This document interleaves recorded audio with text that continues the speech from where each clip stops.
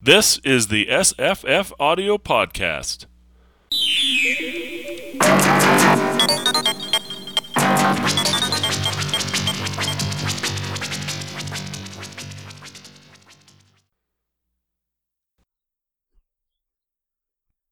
Today's podcast is a reading of The Derelict by William Hope Hodgson.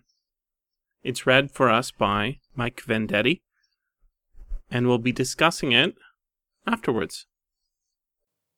Tales of the sea, of the deep waters, of the unending horizon, are rife with the inexplicable and mysterious. Seamen seem to absorb something from the endless expanses that touch their imagination, and produce yarns unlike those of landlocked men. Perhaps it is the loneliness of ships that makes this difference, so that when a ship sinks, often no others in the world will know of it, and it will seem as inexplicable a disappearance as if some power of evil had grasped the vessel and all its hapless crew, and snatched them from the face of the earth. And those chilling apparitions of the waters, derelicts, give added power to this feeling, like corpses that refuse to be buried. William Hope Hodgson, who knew of the sea as only a seaman could, clothed one of these derelicts with such a throb of terror as will make this story one that you will remember for a long time after. The Derelict by William Hope Hodgson. I'm Mike Vendetti. "It's the material," said the old ship's doctor. "The material plus the conditions, and maybe," he added slowly, "a third factor. Yes, a third factor. But there." He broke off his half-meditative sentence, and began to charge his pipe. "Go on, doctor," we said encouragingly, and with more than a little expectancy. We were in the smoke-room of the Sandala, running across the North Atlantic, and the doctor was a character. He concluded the charging of his pipe and lit it, then settled himself, and began to express himself more fully. "The material," he said with conviction, "is inevitably the medium of expression of the life force, the fulcrum, as it were, lacking which it is unable to exert itself, or, indeed, to express itself in any form or fashion that would be intelligible or evident to us.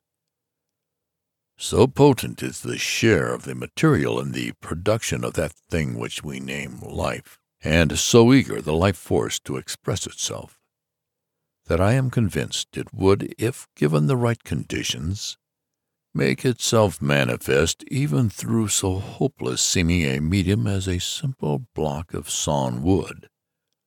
For I tell you, gentlemen, the life force is both as fiercely urgent and as indiscriminate as fire the destructor, yet which some are now growing to consider the very essence of life rampant. There is a quaint-seeming paradox there," he concluded, nodding his old gray head. "Yes, doctor," I said. "In brief, your argument is that life is a thing, state, fact, or element, call it what you like, which requires the material through which to manifest itself, and that given the material plus the conditions, the result is life.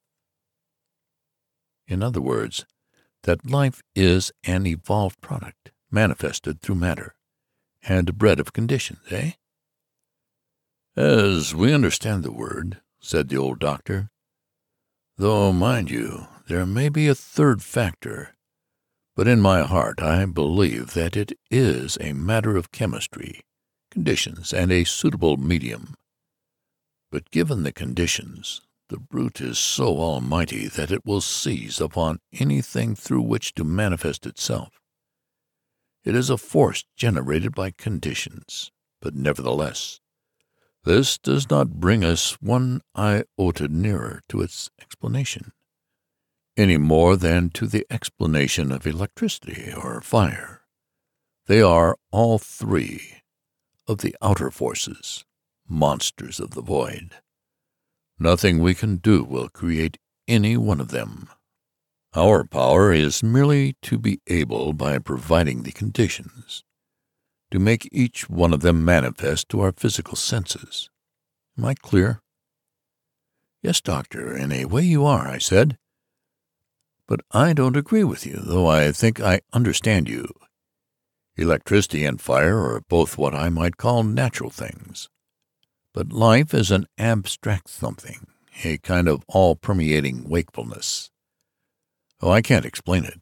Who could? But it's spiritual, not just a thing bred out of a condition like fire, as you say, or electricity. It's a horrible thought of yours.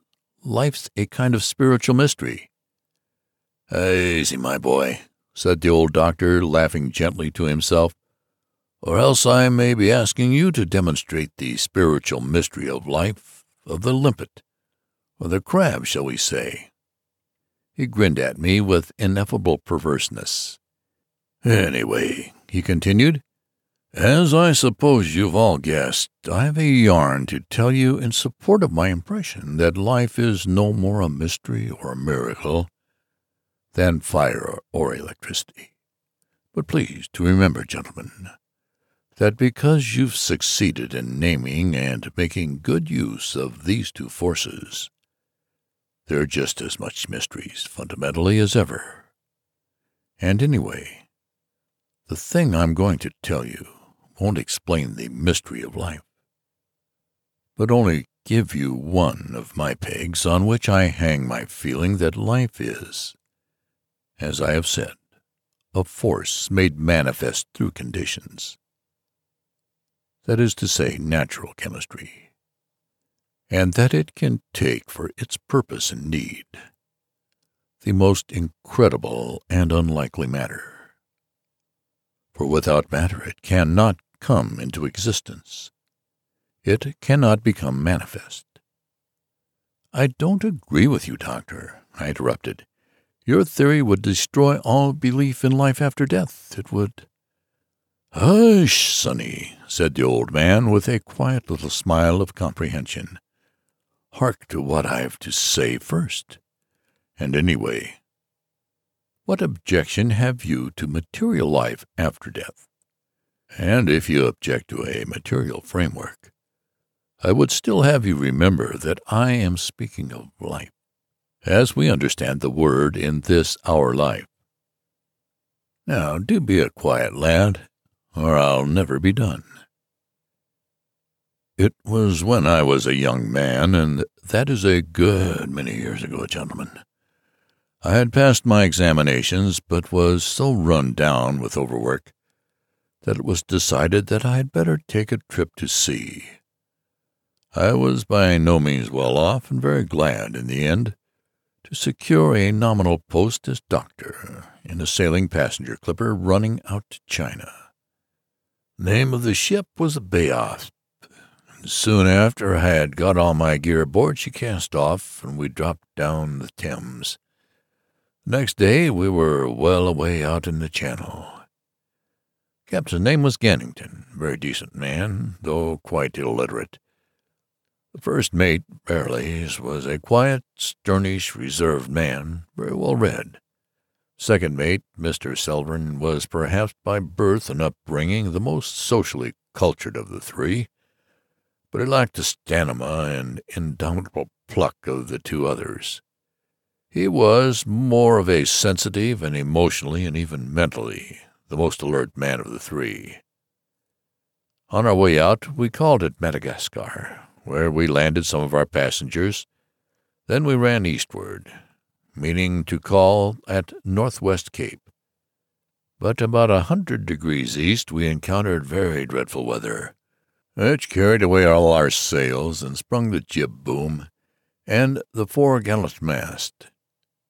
Storm carried us northward for several hundred miles, and when it dropped us finally, we found ourselves in a very bad state.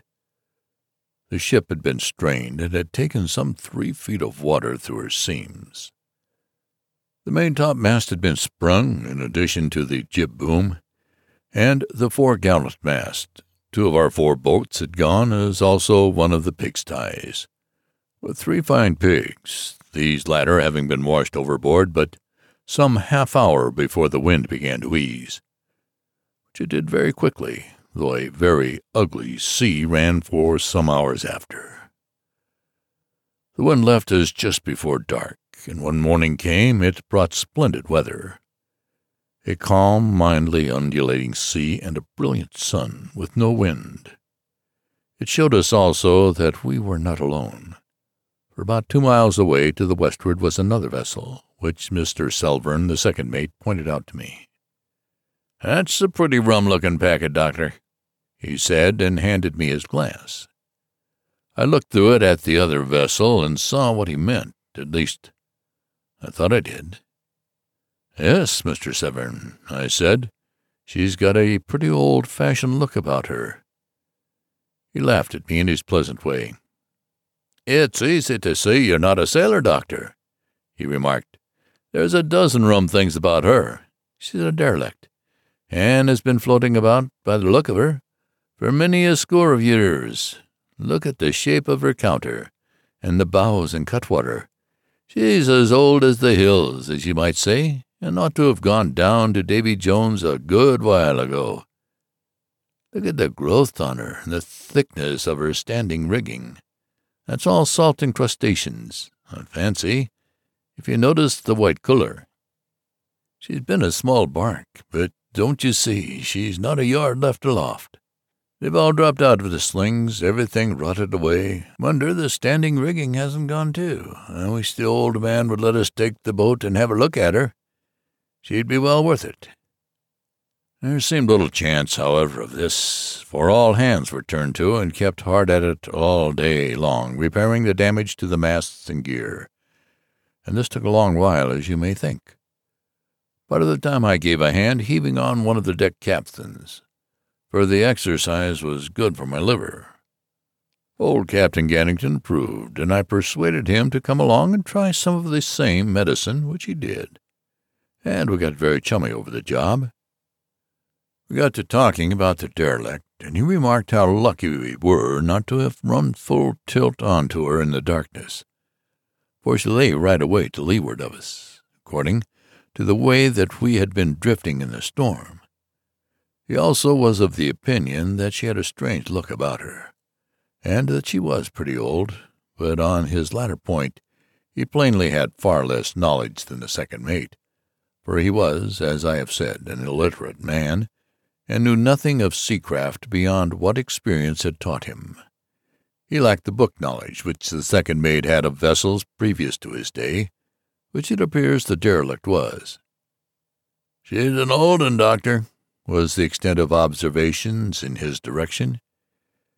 Yet when I mentioned to him that it would be interesting to go aboard and give her a bit of an overhaul, he nodded his head as if the idea had been already in his mind and accorded with his own inclinations. "When the work's over, Doctor," he said, "can't spare the men now, you know. Got to get all ship-shape and ready as smart as we can. But we'll take my gig and go off in the second dog watch. The glass is steady, and it'll be a bit of a gam for us." That evening, after tea, the captain gave orders to clear the gig and get her overboard. The second mate was to come with us, and the skipper gave him the word to see that 2 or 3 lamps were put into the boat, as it would soon fall dark. A little later we were pulling across the calmness of the sea with a crew of 6 at the oars and making very good speed of it. Now, gentlemen, I have detailed you with great exactness all the facts, both big and little, so that you can follow step by step each incident in this extraordinary affair. And I want you now to pay the closest attention. I was sitting in the stern sheets with the second mate and the captain, who was steering, and as we drew nearer and nearer to the stranger, I studied her with an ever-growing attention, as, indeed, did the Captain Gannington and the second mate. She was, as you know, to the westward of us, and the sunset was making a great flame of red light to the back of her, so that she showed a little blurred and indistinct by reason of the halation of the light, which almost defeated the eye in any attempt to see her rotting spars and standing rigging, submerged, as they were, in the fiery glory of the sunset. It was because of this effect of the sunset that we had come quite close, comparatively, to the derelict before we saw that she was all surrounded by a sort of curious scum, the color of which was difficult to decide upon by reason of the red light that was in the atmosphere, but which afterwards we discovered to be brown. The scum spread all about the old vessel for many hundreds of yards in a huge, irregular patch, a great stretch of which reached out to the eastward upon the starboard side of the boat some score or so fathoms away. "Queer stuff," said Captain Gannington, leaning to this side and looking over. "Something in the cargo has gone rotten and worked out through her seams." "Look at her bows and stern," said the second mate. "Just look at the growth on her." There were, as he said, great clumpings of strange-looking sea fungi under the bows and the short counter-stern. From the stump of her jib-boom and her cutwater, great beards of rime and marine growths hung downward into the scum and held her in. Her blank starboard side was presented to us, all a dead, dirtyish white, streaked and mottled vaguely with dull masses of heavier color. "There's a steam or haze rising off her," said the second mate, speaking again. "You can see it against the light. Keeps coming and going. Look." I saw then what he meant. A faint haze or steam, either suspended above the old vessel or rising from her, and Captain Gannington saw it also. "Spontaneous combustion," he exclaimed. "We'd have to watch when we lift the hatches, unless it's some poor devil that's got aboard of her. But that ain't likely." We were now within a couple of 100 yards of the old derelict, and had entered into the brown scum. As it poured off the lifted oars, I heard one of the men utter to himself, "Damn treacle!" And indeed it was not something unlike it. As the boat continued to forge nearer and nearer to the old ship, the scum grew thicker and thicker, so that at last it perceptibly slowed us. "Give way, lads, put some beef to it," sang out Captain Gannington, and thereafter there was no sound except the panting of the men and the faint, reiterated suck of the swollen brown scum upon the oars as the boat was forced ahead. As we went, I was conscious of a peculiar smell in the evening air, and whilst I had no doubt that the putting of the scum by the oars made it rise, I could give no name to it, yet, in a way, it was vaguely familiar. We were now very close to the old vessel, and presently she was high above us against the dying light. The captain called out then to in with the bow oars and stand by with the boat-hooks, which was done. "Aboard there! Ahoy! Aboard there! Ahoy!" shouted Captain Gannington, but there came no answer, only the dull sound of his voice going lost into the open sea each time he sang out, "Ahoy! Aboard there! Ahoy!" He shouted time after time, but there was only the weary silence of the old hulk that answered us, and somehow as he shouted the while that I stared up half expectantly at her, a queer little sense of oppression that amounted almost to nervousness came upon me. It passed, but I remember how I was suddenly aware that it was growing dark. Darkness came fairly rapidly in the tropics, though not so quickly as many fiction writers seem to think. But it was not that the coming dusk had perceptibly deepened in that brief time of only a few moments, but rather that my nerves had made me suddenly a little hypersensitive. I mention my state particularly, for I am not a nervy man normally, and my abrupt touch of nerves as significant in the light of what happened.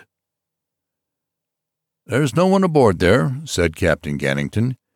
"Give way, men," for the boat's crew had instinctively rested on their oars as the captain hailed the old craft.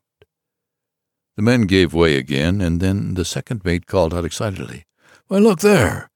There's our pigsty! See, it's got B.F. painted on the end. It's drifted down here, and the scum caught it. What a blessed wonder!" It was, as he had said, our pigsty that had washed overboard in the storm, and most extraordinary to come across it here.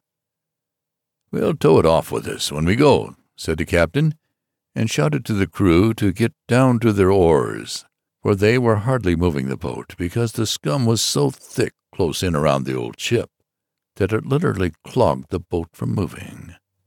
I remember that it struck me, in a half-conscious sort of way, as curious that the pigsty containing our 3 dead pigs had managed to drift in so far unaided, whilst we could scarcely manage to force the boat in, now that we had come right into the scum.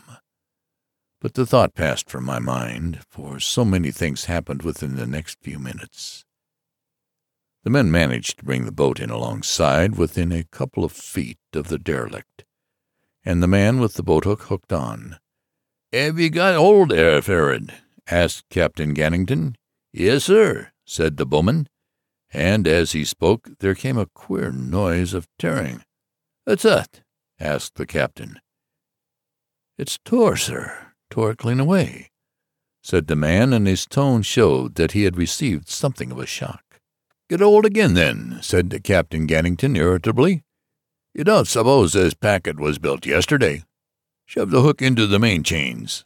The man did so gingerly, as you might say, for it seemed to me in the growing dusk that he put no strain on the hook, though of course there was no need. You see, the boat could not go very far by herself in the stuff in which she was embedded. I remember thinking this also as I looked up at the bulging side of the old vessel. Then I heard Captain Gannington's voice. "Lord, but she's old! And what a color, Doctor! She don't half want paint, do she? Now then, somebody, one of them oars." An oar was passed to him, and he leant it up against the ancient bulging side. Then he paused and called to the second mate to light a couple of lamps and stand by to pass them up, for darkness had settled down now upon the sea. The second mate lit 2 of the lamps and told one of the men to light a third and keep it handy in the boat. Then he stepped across, with a lamp in each hand, to where Captain Gannington stood by the oar against the side of the ship. "Now, my lad," said the captain to the man who had pulled stroke, "up with ye, and we'll pass ye up the lamps." The man jumped to obey, caught the oar, and put his weight upon it. And as he did so, something seemed to give way a little. "Look!" cried the second mate, and pointed, lamp in hand. "It's sunk in." This was true. The oar had made an indentation into the bulging, somewhat slimy side of the old vessel. "Mold, I reckon," said Captain Gannington, bending toward the derelict to look. Then to the man, "Up you go, my lad, and be smart. Don't stand there waiting." At that the man, who had paused a moment as he felt the oar give beneath his weight, began to shin up, and in a few seconds he was aboard, and leant out over the rail for the lamps. These were passed up to him, and the captain called to him to steady the oar.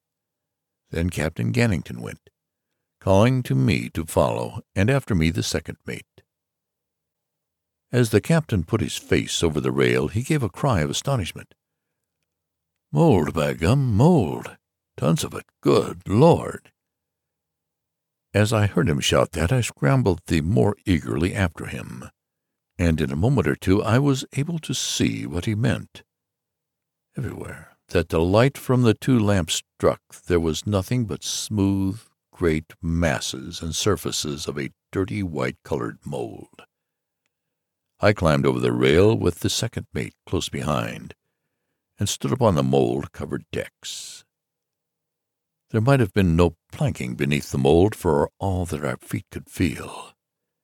It gave under our tread with a spongy, puddingy feel. It covered the deck furniture of the old ship so that the shape of each article and fitment was often no more than suggested through it.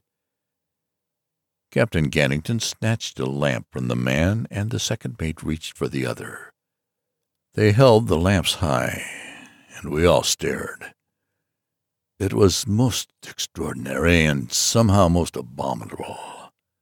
I can think of no other word, gentlemen, that so much describes the predominant feeling that affected me at the moment. "Good Lord," said Captain Gannington several times. "Good Lord." But neither the second mate nor the man said anything, and for my part I just stared, and at the same time began to smell a little at the air, for there was a vague odor of something half familiar that somehow brought me to a sense of half-known fright. I turned this way and that, staring, as I have said.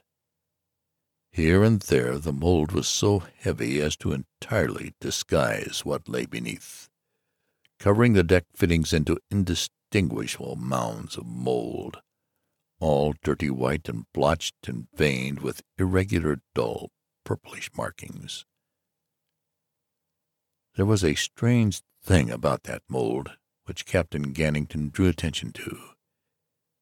It was that our feet did not crush into it and break the surface as might have been expected, but merely indented it.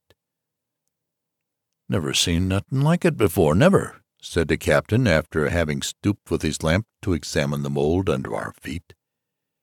He stamped with his heel, and the mold gave out a dull, puddingy sound. He stooped again with a quick movement and stared, holding the lamp close to the deck. "Blessed if it ain't a regular skin to it." The second mate and the man and I all stooped and looked at it. The second mate pronged it with his forefinger, and I remember I rapped it several times with my knuckles, listening to the dead sound it gave out, and noticing the close, firm texture of the mold. "Dough," said the second mate. "It's just like the blessed dough. Poof!" He stood up with a quick movement. "I could fancy it stinks a bit," he said. As he said this, I knew suddenly what the familiar thing was in the vague odor that hung about us. It was that the smell had something animal-like in it, something of the same smell, only heavier, that you would smell in any place that is infested with mice. I began to look about with a sudden, very real uneasiness. There might be vast numbers of hungry rats aboard. They might prove exceedingly dangerous, if in a starving condition, yet, as you will understand, somehow I hesitated to put forward my idea as a reason for caution. It was too fanciful. Captain Gannington had begun to go aft along the mold-covered main deck with the second mate, each of them holding their lamps high up, so as to cast a good light about the vessel. I turned quickly and followed them, the man with me keeping close to my heels and plainly uneasy. As we went, I became aware that there was a feeling of moisture in the air, and I remembered the slight mist or smoke above the hulk, which had made Captain Gannington suggest spontaneous combustion in explanation. And always, as we went, there was that vague animal smell. Suddenly I found myself wishing we were well away from the old vessel. Abruptly, after a few paces, the captain stopped and pointed to a row of mold-hidden shapes on each side of the main deck. "Guns," he said. "Been a privateer in the old days, I guess. Maybe worse. We'll have a look below, Doctor. There may be something worth touching." "She's older than I thought. Mr. Selvern thinks she's about 200 years old, but I scarce think it." We continued our way aft, and I remember that I found myself walking as lightly and gingerly as possible, as if I were subconsciously afraid of treading through the rotten mold-hid decks. I think the others had a touch of the same feeling from the way they walked.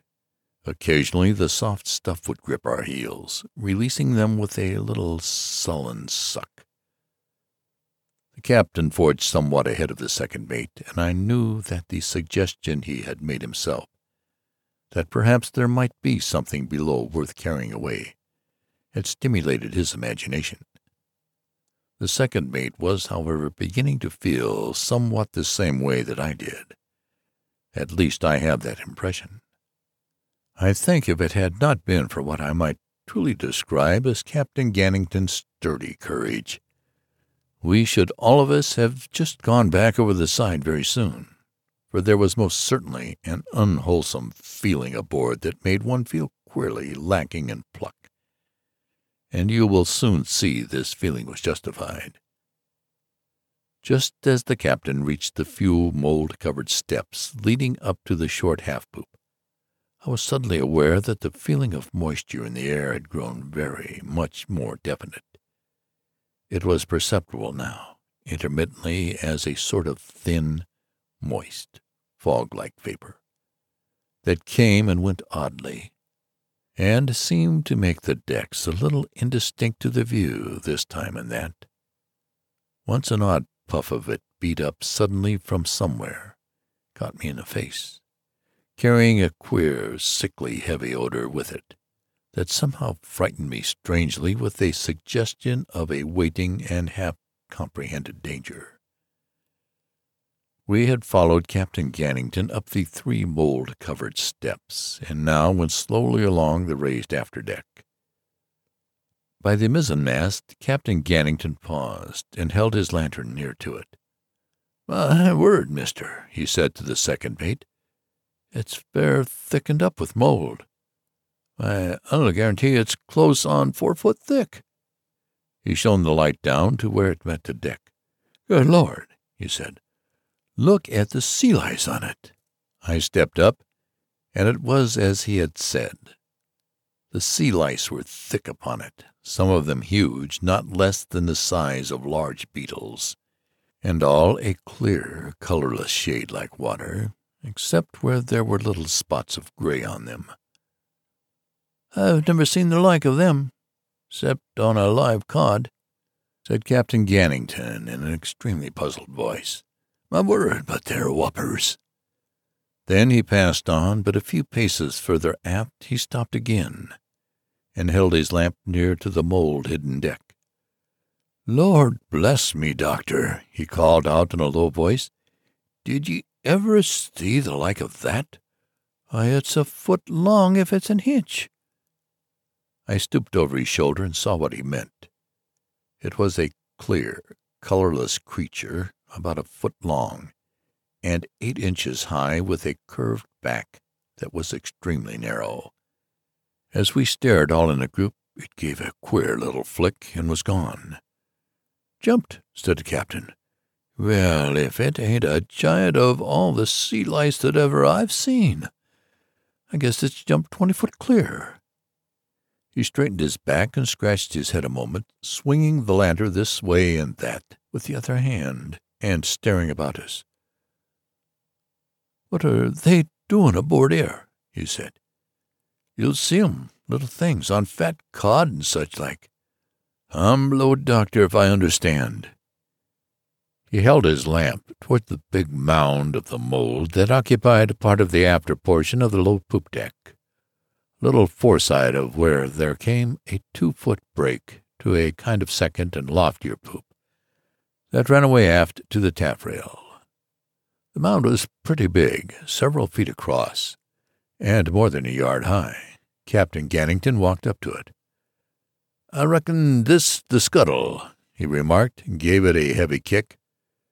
The only result was a deep indentation into the huge, whitish lump of mold, as if he had driven his foot into a mass of some doughy substance. Yet I am not altogether correct in saying that this was the only result, for a certain other thing happened. From the place made by the captain's foot there came a sudden gush of purplish fluid, accompanied by a peculiar smell that was and was not half familiar. Some of the mold-like substance had stuck to the toe of the captain's boot, and from this likewise there issued a sweat, as it were, of the same color. "Well," said Captain Gannington in surprise, and drew back his foot to make another kick at the lump of mold. But he paused at an exclamation from the second mate. "Don't, sir," said the second mate. I glanced at him, and the light from Captain Gannington's lamp showed me that his face had a bewildered, half-frightened look, as if he were suddenly and unexpectedly half afraid of something, and as if his tongue had given away his sudden fright, without any intention on his part to speak. The captain turned and stared at him. "Why, mister," he asked, in a somewhat puzzled voice, through which there sounded just the vaguest hint of annoyance. "We've got to shift this muck if we're to get below." I looked at the second mate, and it seemed to me that, curiously enough, he was listening less to the captain than to some other sound. Suddenly he said in a queer voice, "Listen, everybody!" Yet we heard nothing beyond the faint murmur of the men talking together in the boat alongside. "I don't hear nothing," said Captain Gannington, after a short pause. "Do you, Doctor?" "No," I said. "What was it you thought you heard?" the captain, turning again to the second mate. But the second mate shook his head in a curious, almost irritable way, as if the captain's question interrupted his listening. Captain Gannington stared a moment at him, then held his lantern up and glanced about him almost uneasily. Now I felt a queer sense of strain, but the light showed nothing beyond the grayish, dirty white of the mold in all directions. "Mr. Selvin," said the captain at last, looking at him, "don't get fancying things. Get hold of your bloomin' self. Ye know ye heard nothing." "I'm quite sure I heard something, sir," said the second mate. "I seem to hear—" He broke off sharply and appeared to listen with an almost painful intensity. "What did it sound like?" I asked. "It's all right, Doctor," said Captain Gannington, laughing gently. "He can give him a tonic when we get back. I'm going to shift this stuff." He drew back and kicked for the second time at the ugly mass which he took to hide the companionway. The result of his kick was startling. The whole thing wobbled sloppily, like a mound of unhealthy-looking jelly. He drew his foot out of it quickly and took a step backward, staring, and holding his lamp towards it. "By gum," he said, and it was plain that he was generally startled. "The blessed thing's gone soft." The man had run back several steps from the suddenly flaccid mound, and looking horribly frightened, though of what I am sure he had not the least idea. The second mate stood where he was and stared. For my part, I knew I had a most hideous uneasiness upon me. The captain continued to hold his light toward the wobbling mound and stare. "It's gone splashy all through," he said. "There's no scuttle there. There's no bally woodwork inside the lot. Pugh, what a rum smell." He walked round to the after side of the strange mound to see whether there might be some signs of an opening into the hull at the back of the great heap of mound stuff. And then, "Listen," said the second mate again in the strangest sort of voice. Captain Gannington straightened himself upright, and there succeeded a pause of the most intense quietness, in which there was not even the hum of talk from the men alongside the boat. We all heard it. A kind of dull, soft thud, thud, thud, somewhere in the hull under us, yet so vague as to make me half doubtful I heard it, only that the others did so too. Captain Gannington turned suddenly to where the man stood. "Tell him," he began, but the fellow cried out something and pointed. There had come a strange intensity into his somewhat unemotional face, so that the captain's glance followed his action instantly. I stared also, as you may think. It was the great mound at which the man was pointing. I saw what he meant. from the 2 gaps made in the mold-like stuff by Captain Gannigan's boot. The purple fluid was jetting out in a queerly regular fashion, almost as if it were being forced out by a pump. My word! But I stared, and even as I stared, a larger jet squirted out and splashed as far as the man, splattering his boots and trouser legs. The fellow had been pretty nervous before, in a stolid, ignorant sort of way, and his funk had been growing steadily. But at this he simply let out a yell and turned to run. He paused an instant, as if a sudden fear of the darkness that held the decks between him and the boat had taken him. He snatched at the second mate's lantern, tore it out of his hand, and plunged heavily away over the vile stench of mold. "Mr. Selvern," second mate said not a word. He was just staring at the strange-smelling twin streams of dull purple that were jetting out from the wobbling mound. Captain Gannigan, however, roared an order to the man to come back, but the man plunged on and across the mold, his feet seeming to be clogged by the stuff, as if it had grown suddenly soft. He zigzagged as he ran, the lantern swaying in wild circles as he wrenched his feet free from a constant plop, plop, and I could hear his frightened gasps even from where I stood. "Come back with that lamp," roared the captain again, but still the man took no notice. And Captain Gannington was silent an instant, his lips working in a queer, inarticulate fashion, as if he were stunned momentarily by the very violence of his anger at the man's insubordination. And in the silence I heard the sounds again. Thud, thud, thud, thud, quite distinctly now, beating, it seemed suddenly to me, right down under my feet, but deep. I stared down at the mold on which I was standing, with a quick, disgusting sense of the terrible all about me. Then I looked at the captain and tried to say something without appearing frightened. I saw that he had turned again to the mold, and all the anger had gone out of his face. He had his lamp out towards the mold and was listening. There was another moment of absolute silence. At least I know that I was not conscious of any sound at all in all the world, except that extraordinary thud, thud, thud, thud, down somewhere in the huge bulk under us. The captain shifted his feet with a sudden, nervous movement, and as he lifted them, the mold went plop, plop. He looked quickly at me, trying to smile, as if he were not thinking anything very much about it. "What do you make of it, Doctor?" he said.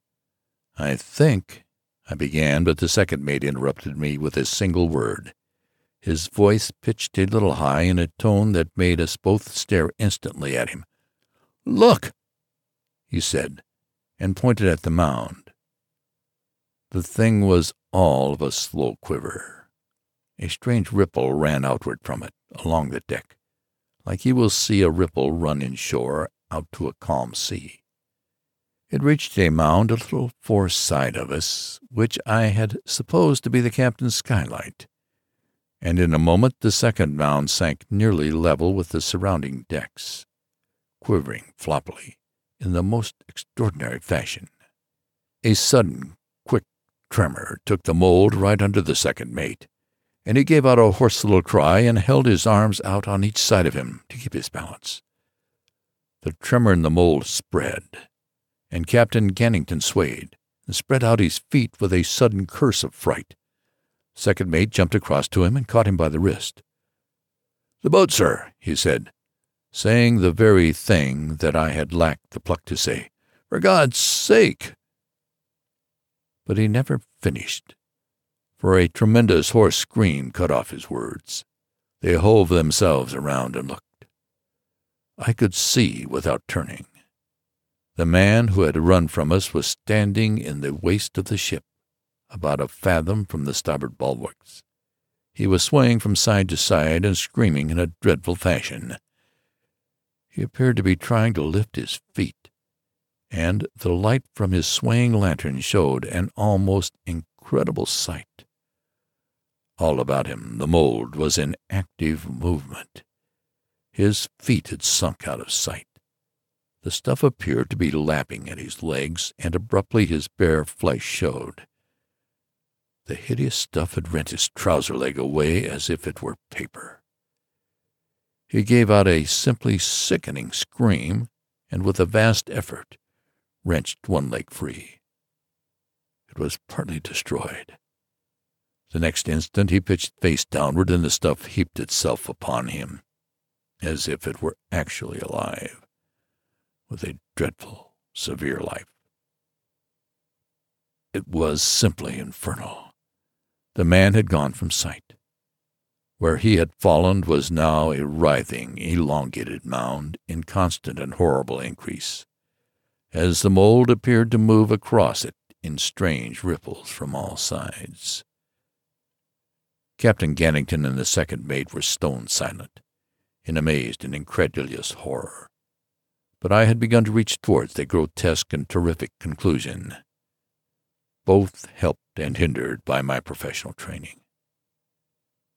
From the men in the boat alongside there was a loud shouting, and I saw two of their faces appear suddenly above the rail. They showed clearly a moment in the light from the lamp which the man had snatched from Mr. Selvern. For, strangely enough, this lamp was standing upright and unharmed on the deck.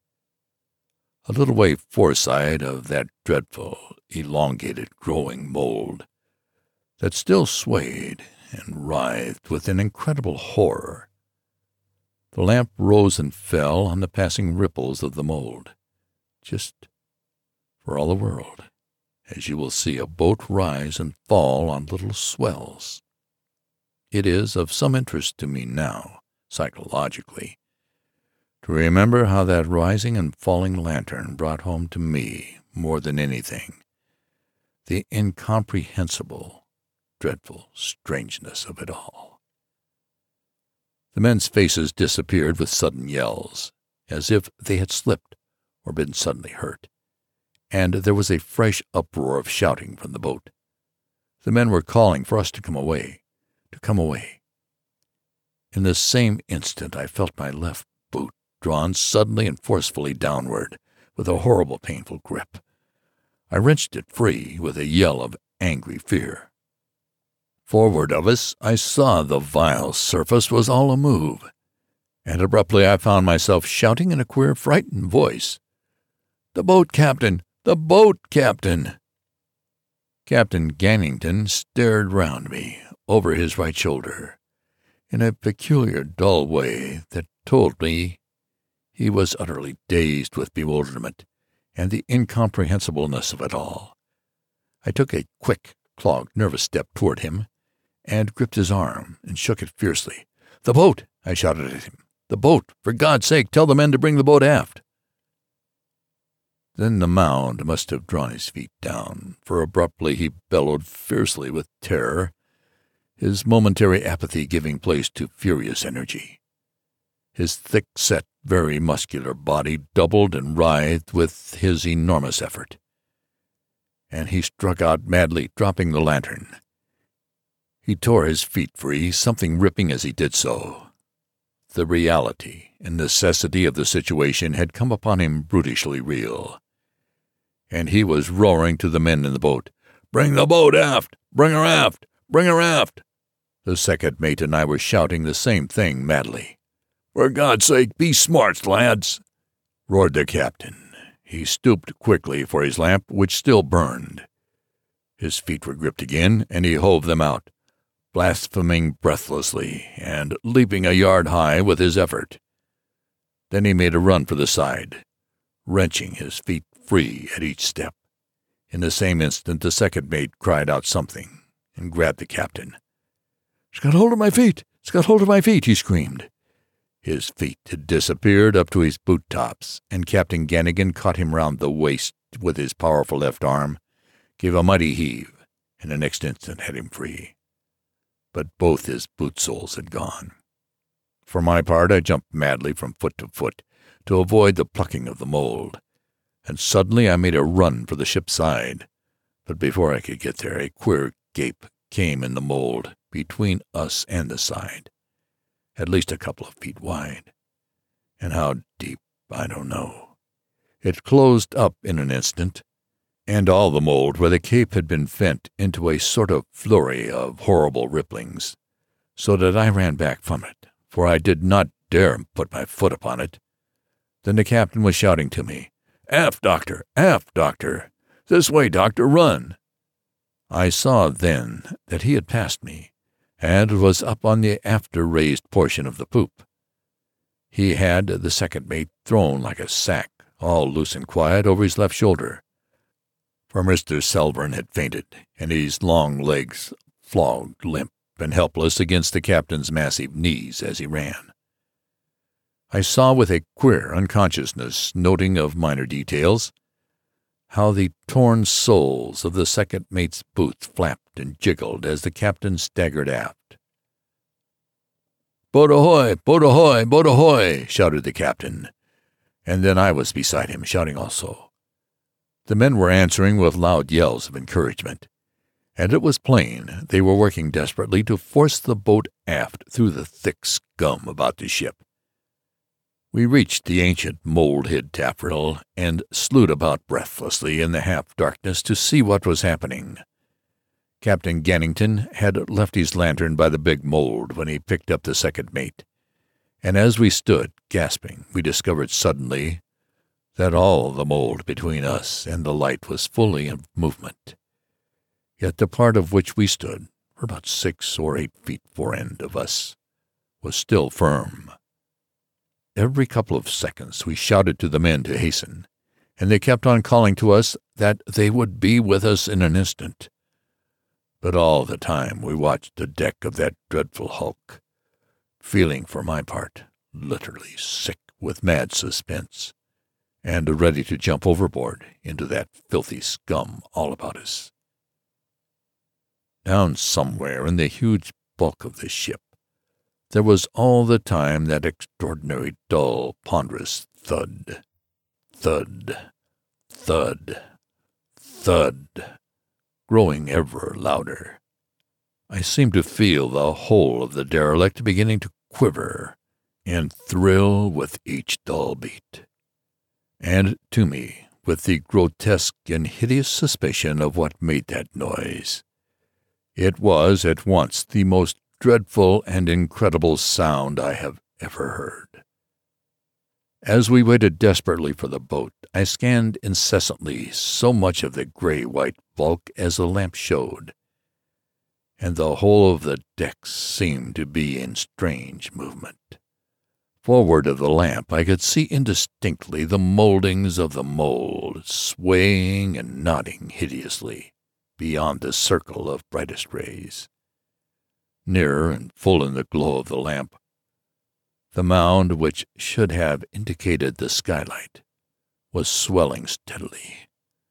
There were ugly purple veinings on it, and as it swelled, it seemed to me that the veinings and mottlings on it were becoming plainer, rising as though embossed upon it, like you will see the veins stand out on the body of a powerful, full-blooded horse. It was most extraordinary. The mound that we had supposed to cover the companionway had sunk flat with the surrounding mold, and I could not see that it jutted out any more of the purplish fluid. A quaking movement of the mound began away forward of the lamp, and came flurrying away aft toward us, and at the sight of that I climbed up on the spongy-feeling taffrail, and yelled afresh for the boat. The men answered with a shout which told me they were nearer, but the beastly scum was so thick that it was evidently a fright to move the boat at all. Beside me, Captain Gannington was shaking the second mate furiously, and the man stirred and began to moan. The captain shook him again. Wake up, mister," he shouted. The second mate staggered out of the captain's arms and collapsed suddenly, shrieking, "Oh, my feet! Oh, God, my feet!" The captain and I lugged him off the mound, and got him into a sitting position upon the taffrail, where he kept up a continual moaning. "Hold him, doctor," said the captain, and whilst I did so, he ran forward a few yards and peered down over the starboard quarter rail. "For God's sake, be smart, lads! Be smart! Be smart!" He shouted down to the men, and they answered him, breathless, from close at hand, yet still too far away for the boat to be of any use to us on the instant. I was holding the moaning, half-unconscious officer and staring forward along the poop decks. The flurrying of the mold was coming aft, slowly, noiselessly, and then suddenly I saw something closer. "Look, Captain!" I shouted, and even as I shouted, the mold near to him gave a sudden peculiar slobber. I had seen a ripple stealing towards him through the mold. He gave an enormous, clumsy leap and landed near to us on the center part of the mold, but the movement followed him. He turned and faced it, swearing fiercely. All about his feet there came abruptly little gapings, which made horrid sucking noises. "Come back, Captain!" I yelled. "Come back quick!" As I shouted, a ripple came at his feet, leaping at them, and he stamped inanely at it, and leaped back, his boot torn half off his foot. He swore madly with pain and anger and jumped swiftly for the taffrail. "Come on, doctor, over we go," he called. Then he remembered the filthy scum and hesitated and roared out desperately to the men to hurry.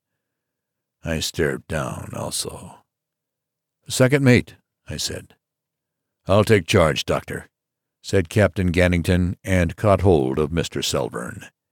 As he spoke, I thought I saw something beneath us, outlined against the scum.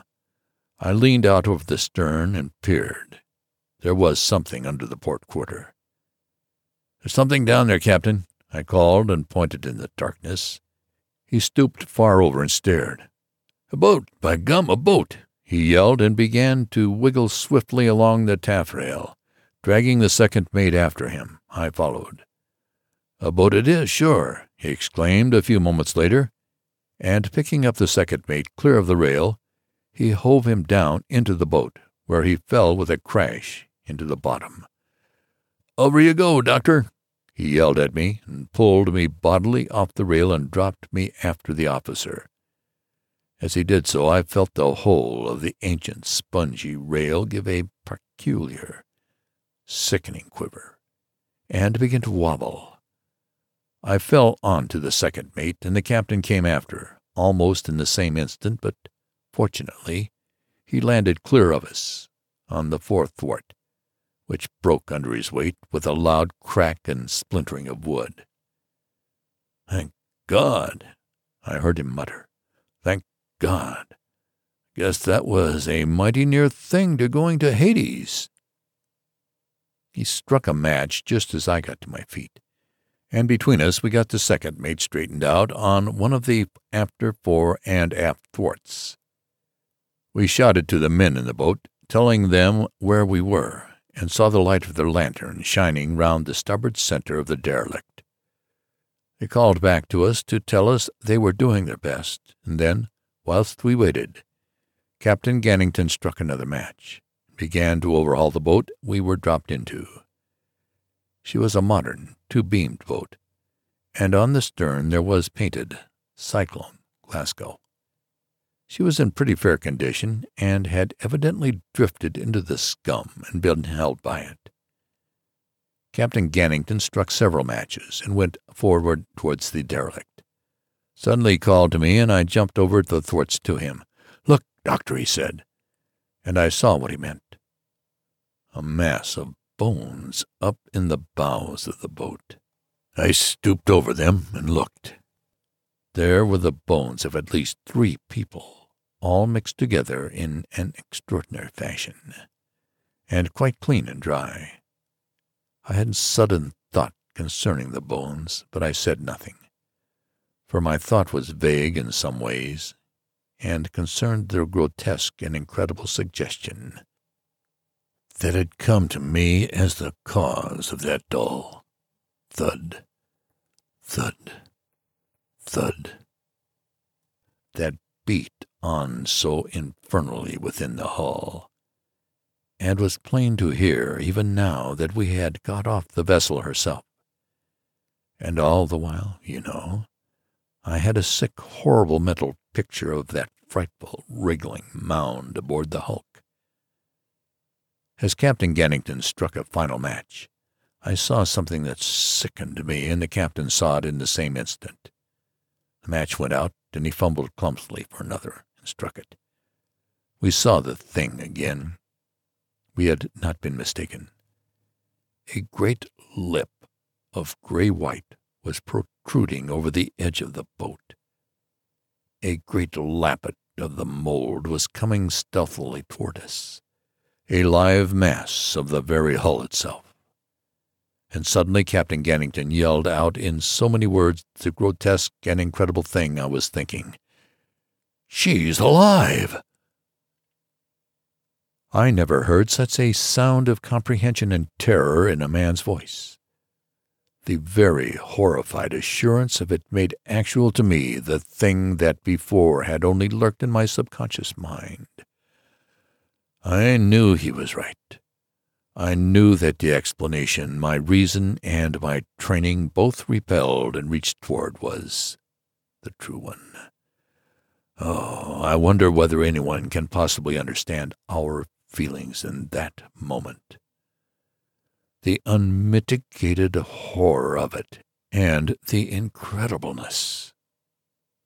As the light of that match burned up fully, I saw that the mass of living matter coming towards us was streaked and veined with purple, the veins standing out enormously distended. The whole thing quivered continually to each ponderous thud, thud, thud, thud of that gargantuan organ that pulsed within the huge gray-white bulk. The flame of the match reached the captain's fingers, and there came to me a little sickly whiff of burned flesh, but he seemed unconscious of any pain.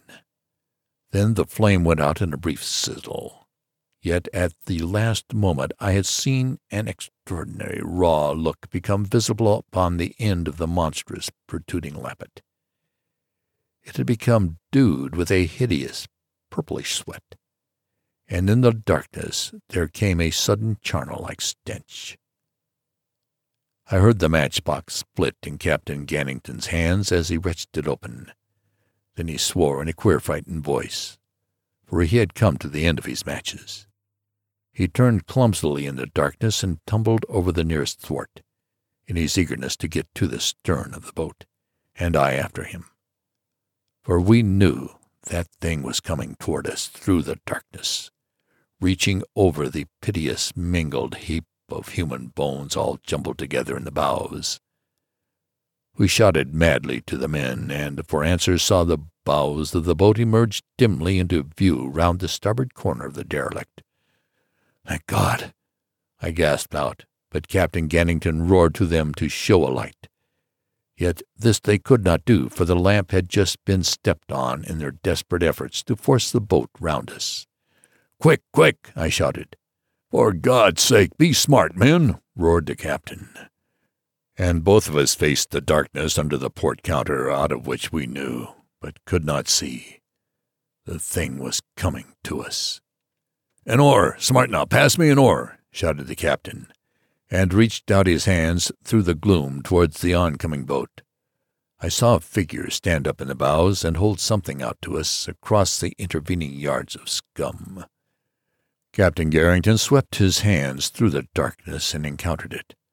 "I've got it. Let go there," he said, in a quick, tense voice. In this same instant the boat we were in was pressed over suddenly to starboard by some tremendous weight. Then I heard the captain shout, "Duck ahead, doctor!" And directly afterwards he swung the heavy 14-foot oar round his head and struck into the darkness. There came a sudden squelch, and he struck again with a savage grunt of fierce energy.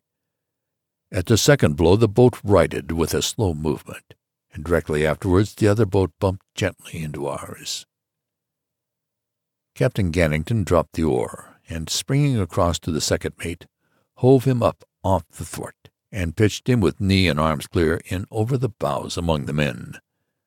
Then he shouted to me to follow, which I did, and he came after me, bringing the oar with him. We carried the second mate aft, and the captain shouted to the men to back the boat a little.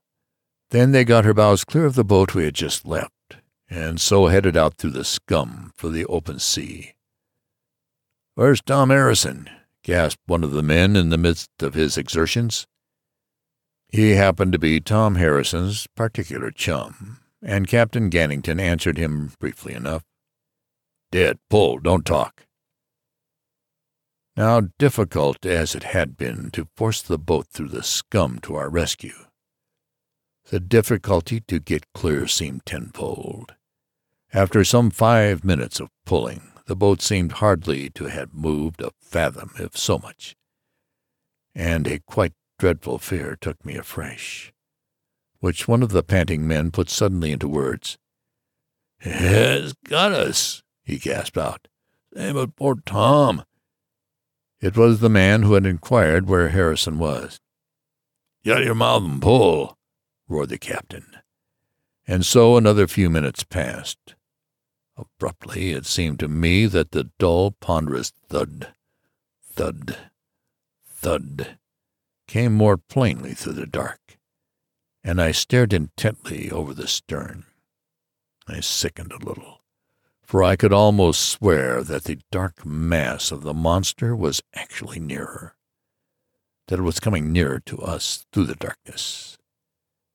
Captain Gannington must have had the same thought, for after a brief look into the darkness he jumped forward, and began to double-bank the stroke-oar.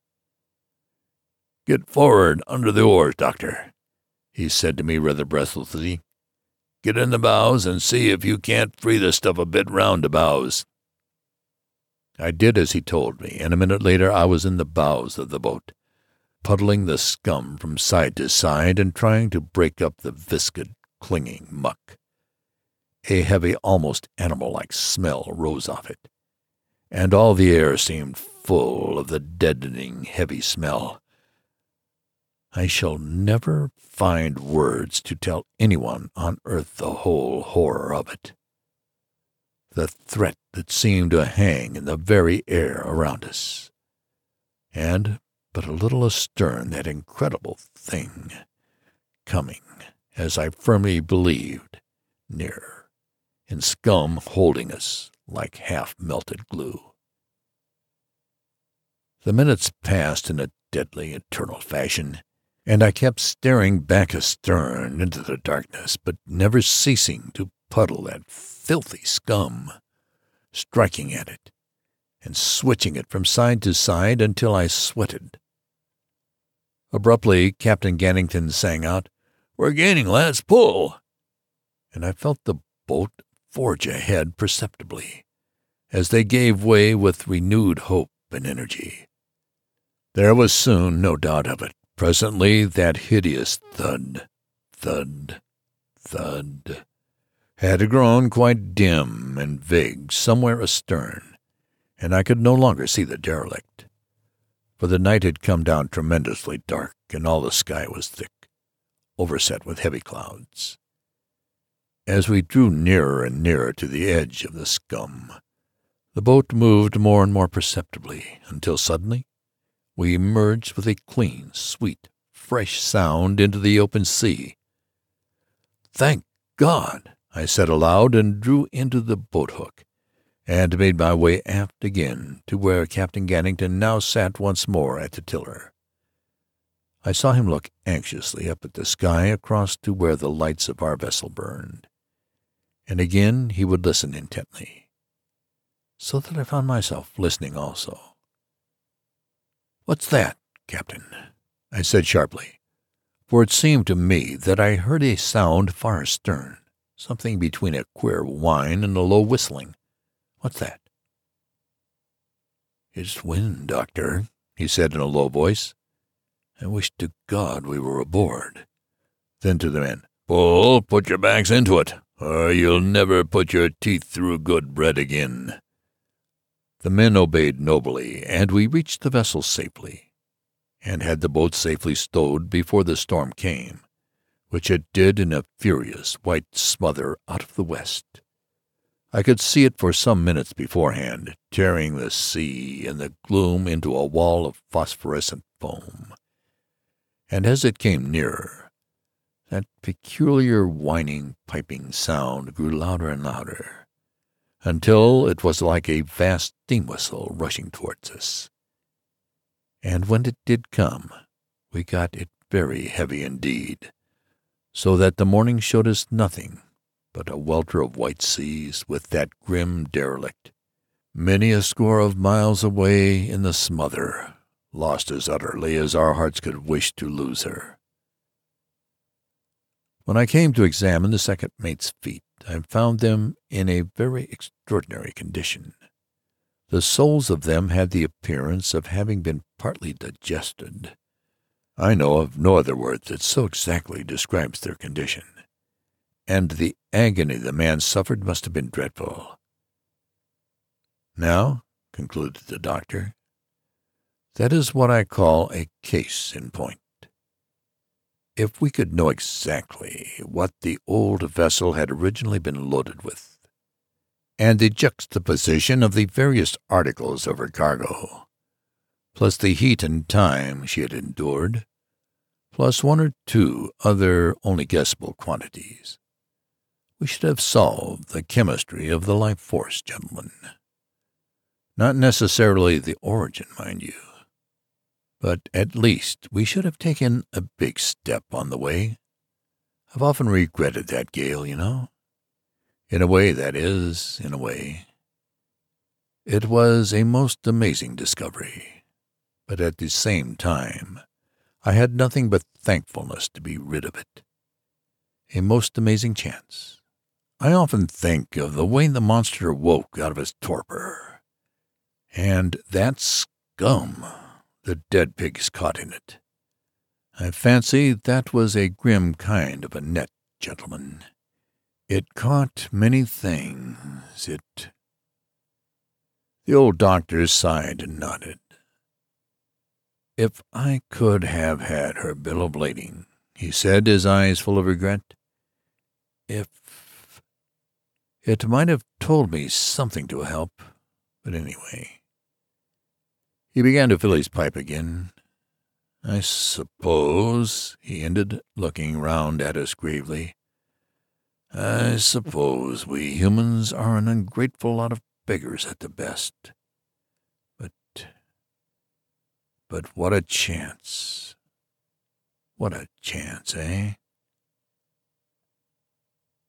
This has been The Derelict by William Hope Hodgson.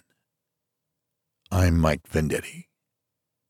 Production copyright 2013 by Audiobooks by Mike Vendetti. Hi, I'm Jesse. Hello, I'm Mike Vendetti, narrator. Hi, I'm Sam Gafford. I run the William Hope Hodgson blog. Yeah, and we are talking today about The Derelict by William Hope Hodgson. This is, I think, maybe the third story I read by... Maybe not. Maybe it's the first. It's really hard to say. But to me, it's one of the most iconic kind of William Hope Hodgson stories. It's got the supernatural element, and it's got the nautical element, and it's a really good writing. So it's definitely one of his most popular stories. It's been in many anthologies over the years. This is the second story for you, Mike? I'm looking here, because I've done so many of these things, and I just, I got on a William Hope Hodgson kick for a while, and I think I've done, 2 or 3 or 4 stories for him. There's been some have been published on the on Audible.com. I'm looking here to see what I had, but Out of the Storm you just did yesterday, or maybe the day before that we were talking about before the podcast started. Mm-hmm. And it's one of my favorite stories. We've done a podcast on that one already, sadly. But the only novel of his that I've read is The House on the Borderlands, which I think is a fantastic. Well, I think I was telling you, Sam, yesterday that I think it's one of the best novels of the 20th century. Well, of course, I'm not going to disagree with that. It is probably his most well-known novel, and I think it's definitely a classic of both science fiction and horror. Yeah. And since, he wrote 4 novels in his very early writing career. House on the Borderland is the one he's most known for. The Ghost Pirates happens to be a personal favorite of mine. Mm-hmm. The Boats of the Glencarrig is very similar in part to some of his short stories, like the one that we're talking about today. Then, of course, cool. There's The Nightland, which is this huge omnibus, which is just an amazing story to read, and it is written in an incredibly difficult style to get used to. So as a novelist, I would say he's probably one of the best horror novelists that there ever have been. And unfortunately, he only wrote 4. So am I remembering this right? He was killed in World War I? Yes, he died in 1918 over in Belgium. And it was, I believe, near the end of the war.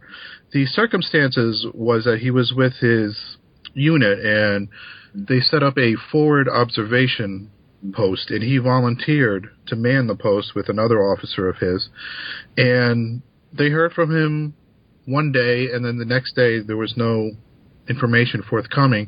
So Hodgson's own officer, under continuous fire, went to the post to find out what happened, and a French soldier gave him Hodgson's helmet and told him that Hodgson and his fellow officer had suffered a direct hit from a German artillery shell, and there was very little of him left even to bury.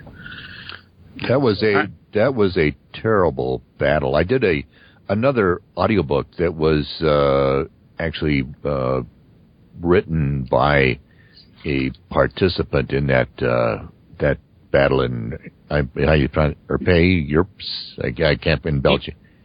Ypres. And it just like I did the Vietnam thing, and it was like the good thing about Vietnam, you were wounded, you were out fairly quickly, but those guys. Stuff, yeah. In World War I, it was just really, really horrible. He could have probably, if he would have survived, become another Ambrose Bierce. Well, Ambrose Bierce had a famous end as well, a famous disappearance. But the interesting thing is the fact that Hodgson did have several opportunities to leave the war. He was wounded before he even shipped out, and he was sent back home to Borth and worked so hard on his recovery so that he could go back and join his unit before they went over to France. Then he got wounded while he was in France and could have gone home at that point, but he still refused to leave his unit. I'm curious as to why he was in the army, because he was a sailor. Yeah. The only thing that makes me have a guess at is that apparently he had a sort of a love-hate relationship with his nautical adventures. Yeah, that's kind of a nice way to put it. He started out, of course, being very much in love with the sea. He ran off to the sea when he was 13 years old and was apprenticed into the Merchant Marine. But by the time he left the sea, which would be about 1900, he had grown to hate the sea so much that he refused to have anything to do with it, and he would not accept a commission in the Royal Navy, and he insisted upon being in the Royal Artillery Force. He just wanted nothing to do with it. There. Yeah, if he had gone in the Navy, he probably would have survived. Yeah, and with his experience, he probably would have been upped in the ranks pretty quickly. Well, of course, the interesting question to wonder about is why he didn't join the Royal Navy when he ran away to the Navy, to the sea, because he probably would have risen fairly well through the ranks. And as it was in the Merchant Navy, he only got up, I believe, to his second mate certificate, and he didn't progress beyond that. And one of the primary reasons he didn't go beyond that was because not only were the conditions horrible, but you didn't really make enough money. You were kind of like a slave for the ship owners. I was reading a book recently. I read a book called Sailing Around the World. Sailing Alone Around the World by Joshua Slocum. It's a late I think it came out 1899, and it was it's a nonfiction book about a guy who sails around the world. And apparently the reason it's in the book itself. It's saying, he was sort of kicked out of the job of being a sailor because there's just no more sailboats. Everything's steam powered, and his skills are for, sail. Right. And so it might be in that time. In that time period, people are just getting out of that business. Yeah, there was a transition. In like the short story that I just did, Out of the Storm, it's almost like his hatred of the sea. He's looking at the sea as a evil place that does evil things to men and women, that are out on the sea. Personified it as a monster, right? Yeah, it really is, and it's he blames the sea for what happens to these people that are on that ship that is going down, and it just. I love the note of the unnamed guy on that boat. He starts off as like, it's horrible, and then he says, no, it's God, right? And it's my God now, and then he switches back. No, I was wrong. Yeah, well, like first he kind of like prays to the sea to stop this, and then of course in the end he tries to make a deal. Mm-hmm. It's a fun story because of the images we get of the other people on the ship.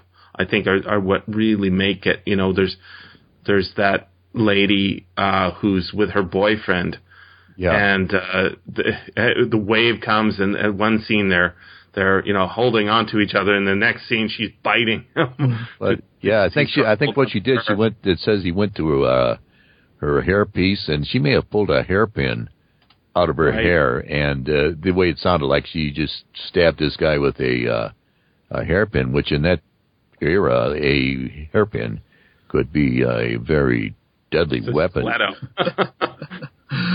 Well, of course, in that particular story, and I believe that this is probably some of the feeling that many people who sailed on the sea had at that time, is that the sea becomes their god, and it's also a very ambivalent force in the fact that it really doesn't care about you, and it doesn't care if you're happy, and it doesn't care if you survive. It is what it is, and it does what it does. So in that way, it's very similar to sort of Lovecraft's deterministic universe, in the fact that you don't really matter. Mm-hmm. You're on the sea, and that's it. I think that is probably the biggest connection, like between the two is the not, I was reading on the Wikipedia entry about this story. It says there's a pseudopod. I don't think there's any word in this story that says pseudopod. It says lappet, which is like a flap sort of thing. Right. It's kind of more like ooze, really. Yeah, it's alive and it's coming, but the pseudopod makes us think of like an octopus or something, right? So it's the connection is not so much about the visual. It's not. He's not doing or Lovecraft's not they're not copying each other. What it is they both have sort of the same basic take on how the universe works. Right. At least in the stories, in that. A lot of it's in your head and a lot of it's in the world, and it's not how normal people see it. That's true. And the interesting thing is that Lovecraft really did not read a whole lot of Hodgson. He read the 4 novels and the Carnacy stories, and that is it as far as we know. I've got a paragraph here from Supernatural Horror and Literature about Hodgson. He does talk about the Nightland, the Ghost Pirates, the House on the Borderland, and The Boats of Glenclare, as well as the Carnacki stories. But he doesn't mention this one, obviously. But This is a nice paragraph. I'll read this. It says, of rather uneven stylistic quality, but vast occasional power in its suggestion of lurking worlds and beings behind the ordinary surface of life, is the work of William Hope Hodgson, known today far less than it deserves to be. Despite a tendency towards conventionally sentimental conceptions of the universe and of man's relations to it and its fellows, Mr. Hodgson is perhaps second only to Algernon Blackwood in his serious treatment of unreality.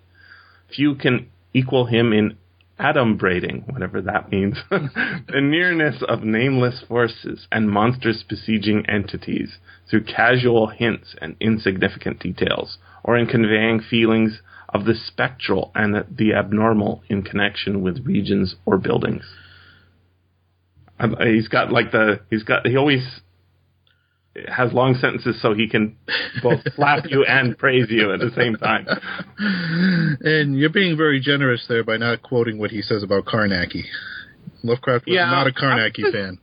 I'm not a big fan of Carnacki either, but I'm not a big fan of ghost stories generally, so I think that's part... I mean, I think they follow the same formula that Hodgson really always does, which is a frame story, which I want to talk about. Yeah, definitely it has that very specific structure for a Carnacki story.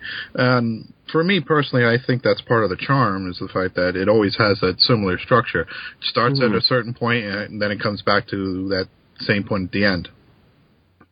In Out of the Storm, the frame is completely abandoned at the end, which I like. Right. But it doesn't need to come back because we've got into it. Right. But I think if he had brought that communication factor back at the end of that story, it would have completely ruined the mood. It would have broken it. Yeah, you would have said, "Oh, right, okay, I'm reading a story." Right. Whereas in this one, it ends in a similar way, but because the introduction is so much longer, I think it's still with us, and we can imagine that we are being told this story by the. It's a little less indirect, right? And it becomes like we're sitting on that ship with the and if you listen to Mike's narration, I picture Mike as the old doctor who's telling this story to a bunch of younger sailors who are, I don't believe this shit, but I'll listen. Yeah, and I was the old guy in that narration. I think you did a really good job of bringing out that you have this back and forth at the beginning. It's quite long. I mean, it's like, I don't know, 5 minutes or something of them just talking about this concept of spontaneous generation of life. Right, and the life force. Yeah, it's very interesting. In fact, rereading it the other day, I noticed in some ways it's very similar to Arthur Macken's The White People. In that both stories begin with a couple of people sitting around talking about the nature of certain things. With Macken, it's kind of like the notion of evil and sin. And here, with Hodgson, he's talking about an indescribable life force that can just simply enter things if the combination is correct. It's a combination of matter and condition and perhaps another thing, right? Temperature. Yeah. Certainly. So that's why at the end the narrator is so like, oh, gee, if only we knew what was in there, we could recreate it. Let's do that. A little bit of Frankenstein in there. I wanted to tell something that came up while I was thinking about that part of the story. Is a long time ago I read the Eclogues by Virgil. He's the guy who wrote the Aeneid, but he also wrote some earlier poems, and one of them is about, very strangely, they're mostly about farming, but the Romans, I guess, if we are to go by Virgil, thought that something like what Hodgson is saying is that sort of living, animated matter can come from dead matter. So in one of the Eclogues, there's sort of a recipe for how to make wasps. What you do is you you get a corpse of a animal and you cover it, and wasps will spontaneously generate out of it, having, not been planted in there. Now, we know that that's not how wasps are made, right? They just haven't sealed it properly, or they haven't realized there's wasps' eggs or something that got into the cover, but that's what they were thinking. Sure. That these things, the living, moving animal matter can be made from dead material, sort of just naturally. And I thought that was really, we can say, oh yeah, that makes no sense. But right. On the other hand, it did happen on Earth at one time, right? Yeah, and I do believe that previous civilizations did have very similar concepts in terms of if they would watch certain dead matter long enough, things would happen. Flies would form, maggots would come up, and they really had no understanding of what actually caused that. So to them, it's like, well, the life force is being moved into different directions. Mm-hmm. Now that also reminds me of the other story, which I did want to talk a little bit about, which is The Voice in the Night. And I think that is maybe the scariest story ever, because it takes what happens in this story and makes it internal. Mm-hmm. It is definitely Hodgson's most famous story. It is the one that is most frequently reprinted, and if he is known for anything, he is probably known for that story. It has a different way of doing the framing device. Instead of having the narrator say something that happened to him, right? The narrator is actually another guy in a boat who we never really see, who's talking to a guy on a ship in the middle of the night, and says, "Got any food?" Right. But don't come any closer. Oh, so scary. And it has this idea of sort of the mold, the mold taking over. Yeah, it definitely has. It's a story that works on a lot of different levels. It's a very great story. And it's actually been adapted a couple of times. I think there's a horrible movie version, isn't there? Oh, actually, I enjoy that. That's it's Matango. That's a lot of fun. What's it called? Matango. Yeah, but isn't there a subtitle like the fungus people or something? Attack of the Mushroom People. Right, okay. It was done by... I haven't seen it. I don't want to see it. The Mushroom People are fun guys, though. oh, terrible. But it was done by Toho, the Japanese studio, I believe probably around 1960 or so. And it's actually a very good film. You really should watch it if you get a chance. There are some parts of it that are kind of silly. And, of course, it takes some very strong deviations from the original script. But overall, it was a very good adaptation. Oh, really? And it has a nice little twist on the end, which, Hodgson didn't put into the story, but it works very well in the context of this. And it was also, I'm trying to see if I can remember the details on this, it was adapted for, I believe it was Suspense TV show, which was in the 50s. Oh, I'm looking at the Wikipedia here, and it says it was on, some really good ones, like Alfred Hitchcock Presents. Really? It's mentioned here, and Twilight Zone, Time and Space. It is really interesting how some of these things are picked up and again. It's just good work is always good work. Yep. Mm-hmm. In fact, I believe you can probably see the Suspense episode. I think it's on YouTube. That is cool. And it stars actually Patrick McNee and James Coburn as the two sailors at the beginning of the show. The quality of the one that's on YouTube is not very good, unfortunately, but you can definitely see that it's them. And is it called Voice in the Night? I believe it is, yes. And it sticks very close to the original story. As you should. It's such a good story. Yep. And again, it's probably the one that he's the most known for. I'm surprised that there haven't been... Well, I'm actually surprised there hasn't been more Hodgson adaptations overall, but particularly of this one. The one I was thinking I wanted to get Mike to do, but I don't know if anybody can even find a copy of the text, is it's his first no, not his first story. One of his early stories. I think it's called, maybe it's his first story. It's something about something in a water tank. Monster in a water tank. You know that one? Yeah, let me just check here.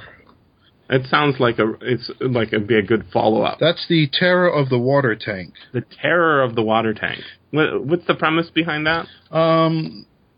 It's been a while since I've read that one, but it's something to do with, I believe there's been some deaths around, and there's a water tank that apparently has something in it that's monstrous.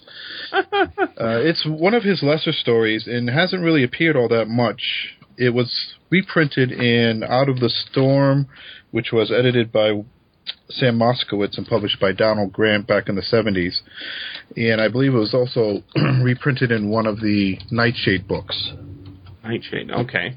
Actually, I was at the bookstore the other day, and I did see they had one Hodgson book, and it did include, I think one of the, maybe it was The House on the Borderlands and a couple of short stories. Really? Is this a new book? It could have been Boats of Glen Carrig. It was a short novel. Mm-hmm. Okay. It was relatively new. I think it was Nightshade. Interesting. It was a new bookstore, so I was very shocked to see a Hodgson book on the shelves at all. As I would be. Unfortunately, he is not nearly published as much as I would like these days. And the good news is it's almost all public domain. It's not all, right? It is everything. Everything that he published before his death in 1918 is in public domain. There are some things that were found that have been published later, which obviously I think we had a little chat about the hog. Oh, the hog is an interesting story. Yeah. That's the last Carnacki story, I guess. Well, that is the last Carnacki story in the chronology that's in print.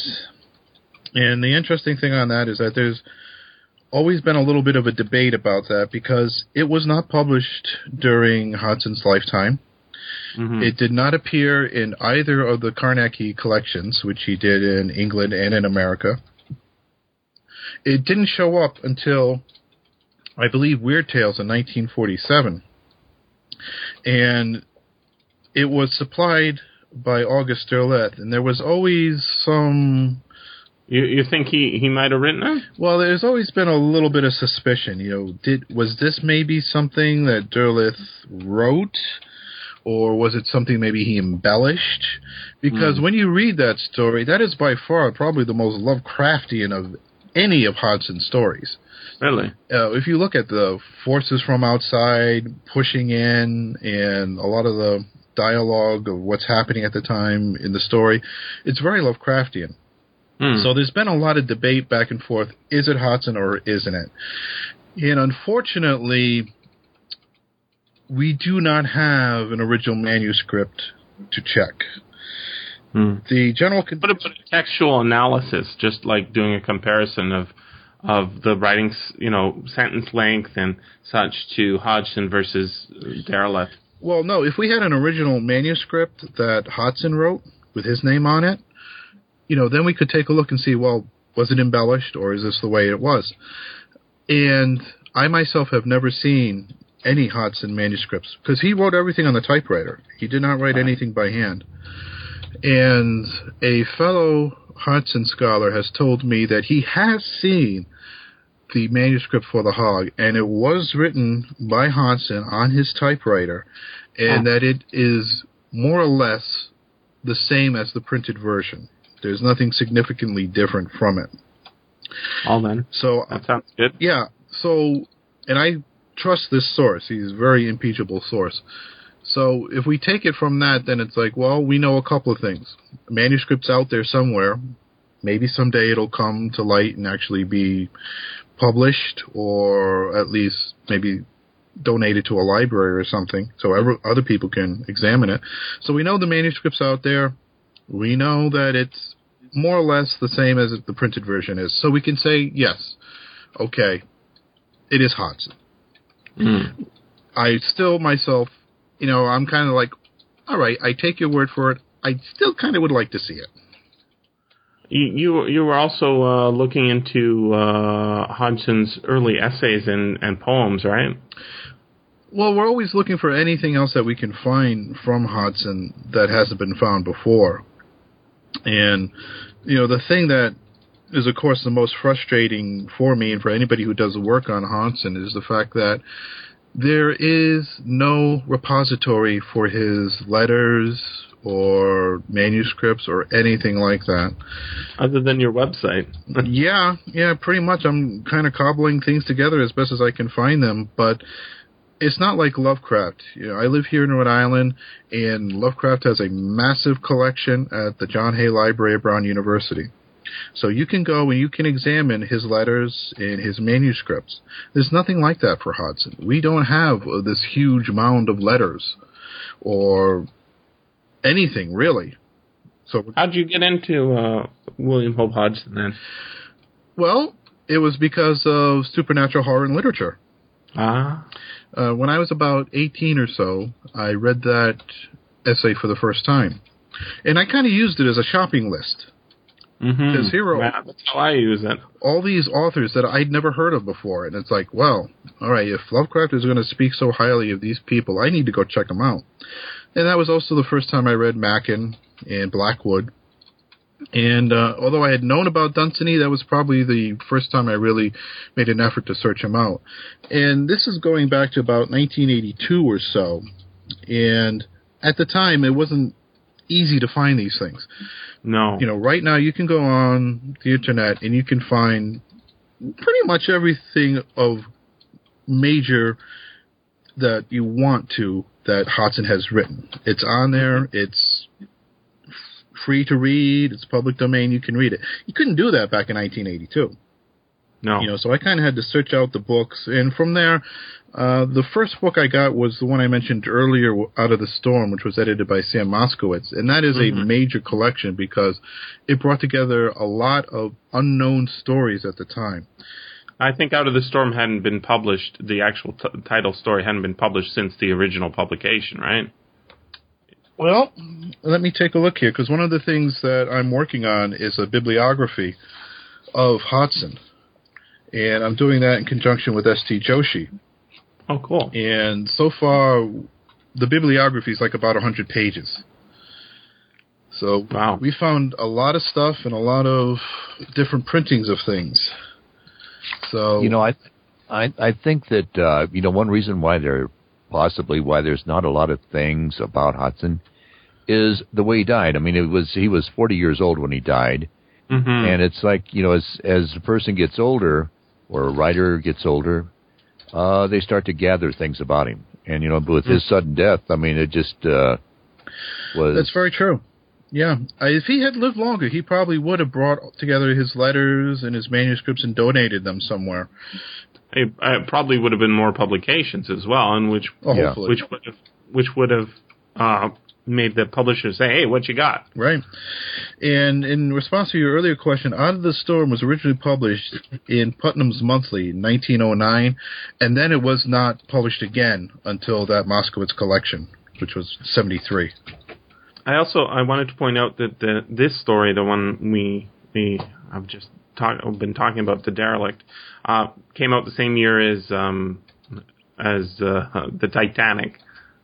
So the theme of nautical that I'm really into, and I guess you guys are into as well, we sort of forget that there are ships going on the ocean all the time now because we fly everywhere. But for the general public, nobody was flying anywhere.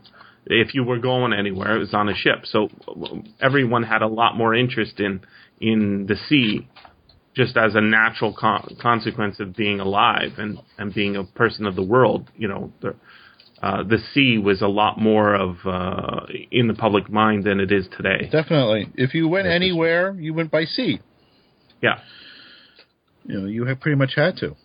And everybody would be reading about, ships, disappearing in the same way that we think about airplanes crashing, right? The Captain Sully Sullenberg kind of characters are going to be a lot more in the public mind when they're ship captains, right, instead of airplane captains. Yeah, and these things would, it's just, the ships would disappear because, I mean, you've got with the Titanic, they did have, the wireless communication and telegraph and so forth, but that was relatively new when the Titanic went down. Absolutely. Yeah, that was, It just, and in fact, they were barely able to get that communication out, right? It's only the fact that there were ships in the area as well allowed, nobody on the land knew that it was happening. Yeah, that's for sure. That's why you'd have the widow's watch, because the ships would go out, and next time you'd hear from them was when they came back, and if they didn't come back, something happened to them. I was mentioning that book, Sailing Alone Around the World. In that book, Slocum actually he says something interesting as sort of a footnote, and I thought it might have been actually in response to sort of something that Hodgson was sort of going with, which is Hodgson was really he wrote a bunch of essays about how terrible the sea life is. Yeah, he wrote a few of those. Yeah, right, and I think that they were pretty widely circulated, right? They were like, people were reading these. It wasn't just like, an essay somebody writes. It's like it was a popular essay. Well, it was printed. I can't, say how popular it was, but his most particular one was Why I Am Not at Sea. Right. And I believe that was written in response to somebody else who was proclaiming how wonderful life was to be a sailor. Mm-hmm. And, he came out and said, no, it's not. Let me tell you how bad it is. Yeah. Right? That's what I was just going to say, too. It's just like he, as a young man, there was a romance of the sea. And yes. He went out and tried it and said, hey, no, not really. Well, a lot of it, for Hodgson, it sounds like a lot of it was just personal abuse. Right? That was a lot of it. There's a story that when he first went to sea, he had a very abusive second mate, and he got into a row with him where the mate trashed him pretty badly. Mm-hmm. And Hodgson himself, when writing about it, says, he was happy to see that the next day when he was called in front of the captain that the second mate had a shiner. Mm. And it was from that point on that he decided to really devote himself to physical culture, so that this type of thing wouldn't happen again. That's. I want to go there too, but let me tell you. Anyway, Slocum was saying basically, of these reports about people who say, I've gotten letters from kids, and they ask me, should I go to sea? And he says, absolutely. All those reports you've heard about going to sea being bad, they're all untrue. I've never had one bad experience with anybody on a ship. Now, if you read Slocum's Wikipedia entry after his famous voyage and meeting with the president and many things, he has sort of a frightening experience with some people in the Caribbean that maybe speak to his character not being so great. but maybe he's one of these horrible people who he may have been on the other side of it. Yeah. That's it's possible. I don't know. Yeah. Because we only get his side of the story in the book. But so this is the funny thing: is Hodgson isn't just like a really good writer; he's also a hunk. If you look at the pictures of him, he was a photographer too. He's really into photography, but he'd take pictures of himself, and he's like Olympian bodybuilder dude. Yeah, he probably would have been the equivalent of a modern day wrestler. When you watch. But almost nobody back then was pumped up, right? Well, not really, no, because the act of physical culture was really just kind of getting into its infancy at the time, because people didn't really work out. They didn't go to gyms back then. Right. He made a gym, didn't he? He did. Yep. In Blackburn, he ran it for about 2.5 years or so, and it did not do well. It failed, and he ended up having to close it. He was a little bit before his time, I think. Yeah, he was. He was a real adventurer. I mean, you have people in culture, who want to go to war and so forth. And he was the type of guy that probably enjoyed it. From the way he died, he must have been a forward observer, which is a very dangerous position, particularly in World War One. World War One, Yeah. And because you're going out there and you're directing artillery fire, and the way you direct artillery fire is either over the wire and or some sort of signal. You can go up in a balloon as well, or airplane, but not if you're in the Army. No. Yeah, so he kind of got in at the beginning of the physical culture thing and wrote several articles for places like Sandow's Magazine, who was another bodybuilder and health enthusiast at the turn of the century. And it was just a thing where it was too early. People weren't really ready for this type of thing, to start hearing somebody talking to them about diet and exercise. And probably if it had been another 10 or 20 years, he probably would have done very well. What's interesting in my research is about the early things about physical culture is that actually is where Superman and all the superheroes came from. Yep. There was I think the first superhero style book, I'm trying to remember the name of it. It was a novel called Gladiator. Yeah, by Philip Wiley. Right. And that is sort of by the way, that's public domain, I believe, Mike. I think so, yeah. Yeah. Okay. Yeah, very interesting book. I'm a lot older than you guys are. And I remember in the comic books, you talk about physical culture. They always had ads in the back. Yeah. And they had this one where, this 98-pound weakling. Nice. And the big guy goes by and kicks sand in his eye, and he buys the, forget whose course it was. Yeah, but, probably Charles Atlas. He buys the Charles Atlas course. And here he is in the end, just really cleaning up on this guy with the girl on his arm and going from the 98-pound weakling to the... and then the girlfriend 150-pound happy tough to guy. go back to him. Yeah.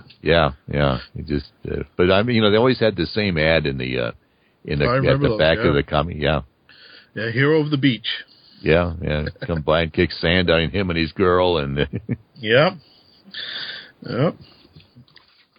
I'm surprised nobody's tried to make a movie out of Hodgson's life, because he does have, he basically did everything. He's a photographer, he's a writer, he's a sailor, he's a soldier. What didn't he do? Pretty much he did everything. He didn't climb any mountains as far as I'm aware, but that's basically it. No. He was always challenging himself. It appears to me, some people just always need that challenge, and that's what he was doing. And it's interesting to kind of speculate as to where that may have come from with him. He was the second son of, I believe, 9 children. Wow. And I think either 3 or 4 of them died in infancy. And, of course, his parents were very religious. His father was a reverend, and his mother worked with the father in setting up some sort of aid for underprivileged people. So it was a very religious household, and yet Hodgson himself was not religious at all. And so we have to wonder, well, where does this sort of desire to explore and just put himself and look for dangerous occupations and things result from? There's a somewhat famous story of him in Blackburn. This would be around 1902. And it shows up in a article which he wrote, and it's downstairs on a bicycle. And it's written as if somebody's reporting seeing this happen, but we pretty much feel that Hodgson himself wrote it as PR for his gym. And in Blackburn, they had this street which was pretty much so steep that they had converted it to stairs. And it was a type of thing that you could break your neck on. Nice. And he decided he's going to go down it on a bicycle. And he writes about it in this article, and it's called Downstairs on a Bicycle, A Daring Feat at Blackburn. And this is the type of thing that he does. He goes out and he generates these publicity by doing things like this. And, of course, there's the infamous encounter with Houdini in 1902. Oh, right. Didn't he beat him up or something? Oh, no. The way this worked, and I think it was in October of 1902, Houdini came to Blackburn and he issued his usual challenge, which was, if anybody can handcuff me that I cannot get out of, I will donate or give them 25 pounds. And Hodgson took the challenge, but he stipulated with it that Hodgson himself was to bind him, and Hodgson was to supply the shackles. And Houdini agreed to this. So this took place at the Palace Theater, and make a kind of a long story short, Hodgson went up and shackled Houdini, and Houdini later said he had never received such violent treatment from anyone. Because, of course... Yeah, he's like super strong, crushing arms. Right. And Hodgson knew his anatomy because he's into physical culture. So he knows how the muscles work and the best way to fix them so that they can't move. And Houdini claimed that the locks had been stuffed, which Hodgson denied. And it took something like over 2 hours for Houdini to free himself. When he did, the arms on his shirts were torn. He was bleeding because he literally had to rip flesh off to get out of the cuffs. And it was a encounter that would remain with Houdini for the rest of his life. He would write about it later in his career, saying how much he hated Blackburn because of this. And, of course, the interesting thing is that after that, he was much more cautious about how he issued his challenges because he'd come so quick to being beaten. And, of course, on Hodgson's side, this was a publicity stunt, really, for his gym. So if he had won and had beaten Houdini, he would have been able to use that and probably parlay that into a lot of revenue for his gym and might have stayed open. Yeah. So but I guess we're glad he didn't, though, because that made him write more, right? Yeah, because after the gym closed, probably in about 1903, he had to figure out what else to do for money. He started writing magazine articles about physical culture, and that sort of transitioned into stories? Yeah, he'd already been writing the physical culture articles. So what he then started to do was he started to write articles, more stories. And from about 1903, we speculate to me about 1907 or so, he wrote in a flurry of activity. I mean, the amount of material which we believe he wrote at that time is just simply amazing. Certainly all the best short stories written during that time. The Carnacki stories were written that time. All 4 novels were written during that time. And one of the few things I've managed to do was I found a small packet of letters that he had written to another writer, which were in a collection at the University of Texas at Austin, which I've reprinted on the blog.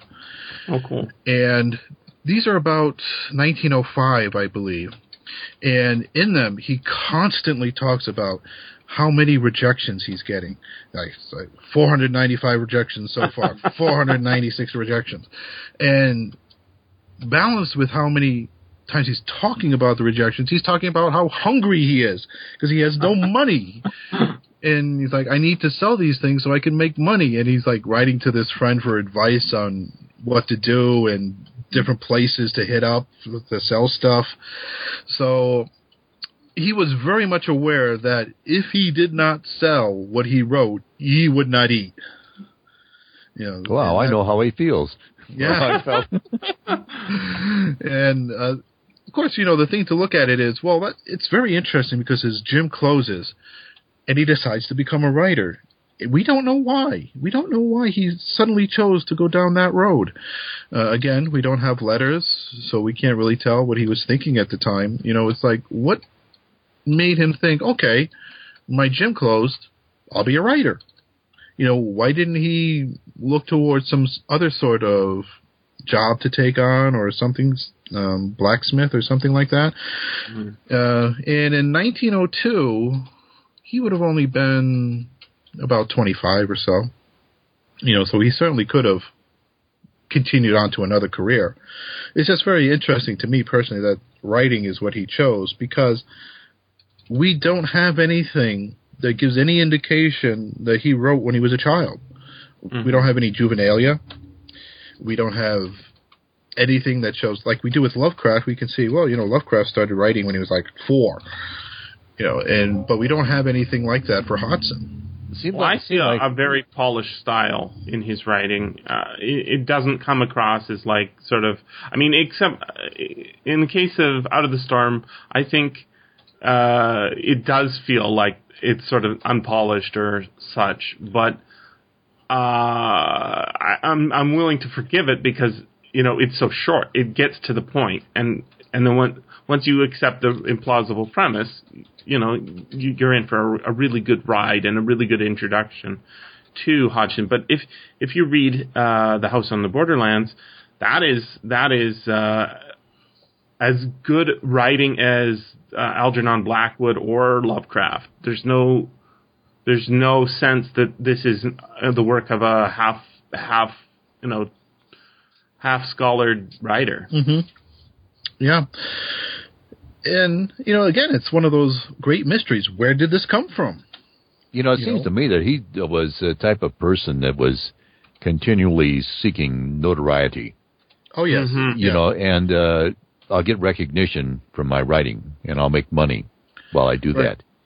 And I get recognition by being able to shackle Houdini. Yep. And the types of things that he did were, it's like, we all have that need for recognition, some more than others. And it looks like this was and he's very intelligent. He has a tremendous amount of talent. And he would be a personality today if he was alive, right? Oh, yeah. He might not be an actor, but he'd be a personality, a celebrity of some kind. Probably, Arnold Schwarzenegger. Yeah. Yeah. You know what? There's a good. He's almost. You could almost. If you look at Arnold's background. Yeah. And you take a look at Hodson's. It's very much alike. Well, it's he wasn't religious, but he was. He had to work his way out of the situation. Bit religious, yeah. Schwarzenegger's family was religious, actually.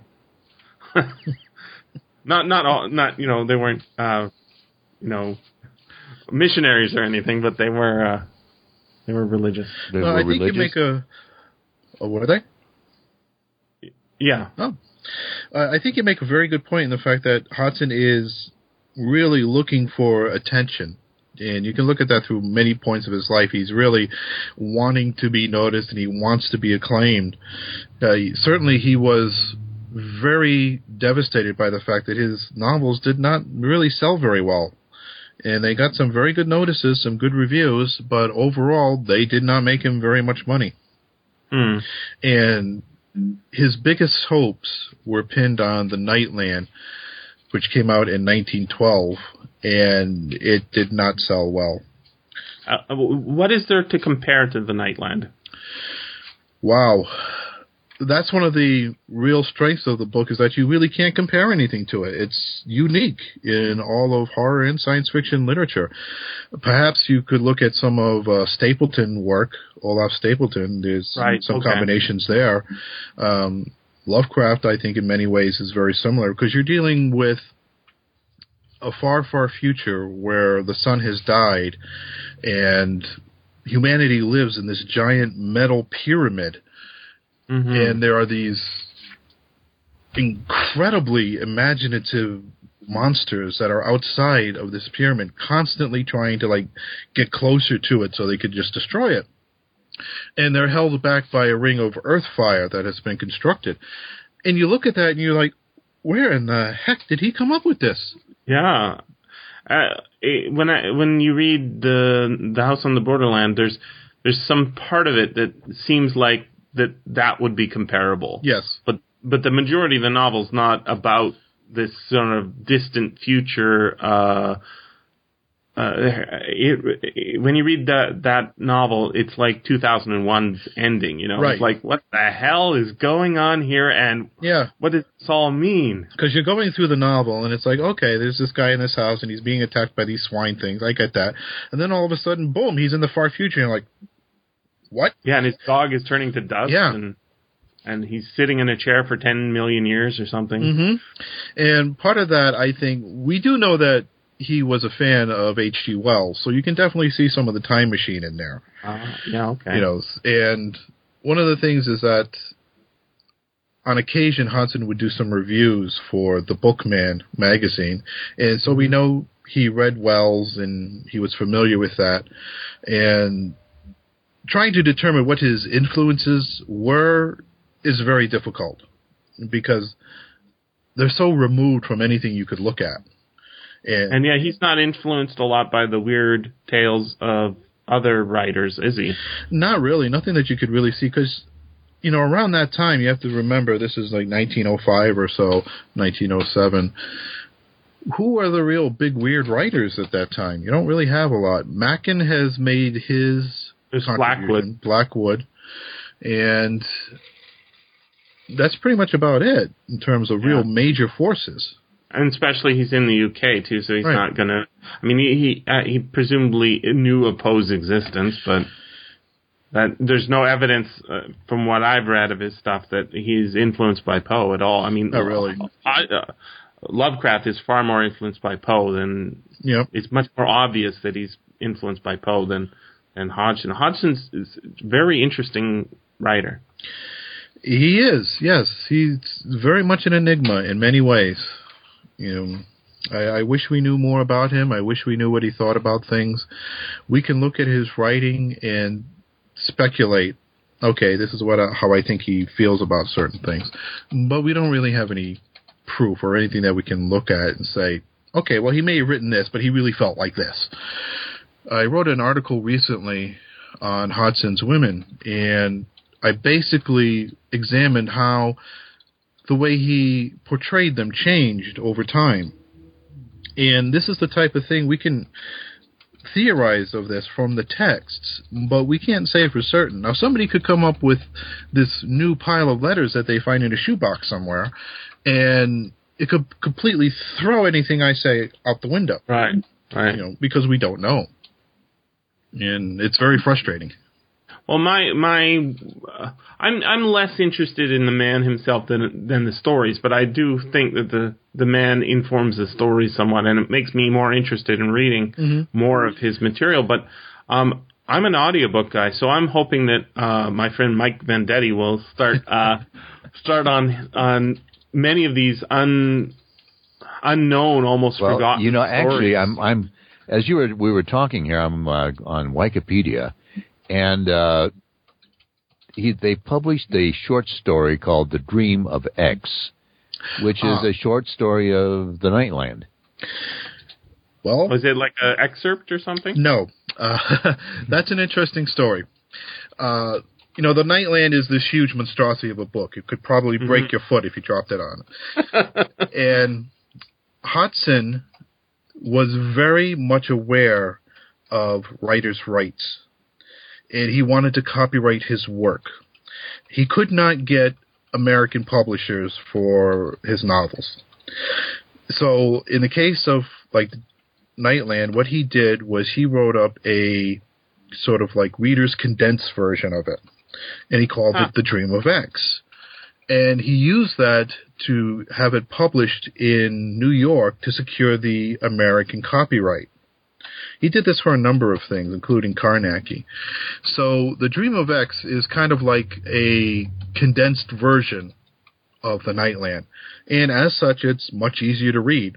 Except if I recall, there are no paragraph breaks. Because he wanted to get as much in as he could because he was paying for it. Well, it seems that he's made a mistake that, you know, the copyrights are what we're going to save him because they didn't make him enough. I guess he did eventually sell books, right? Well, he sold books, but he didn't sell nearly as much as he wanted to. You know, he really thought the Nightland was going to cement his reputation, and he would be making lots of money, and it just didn't sell. It was too weird of a book at the time, really, to sell. Yeah. And he never wrote another novel after that.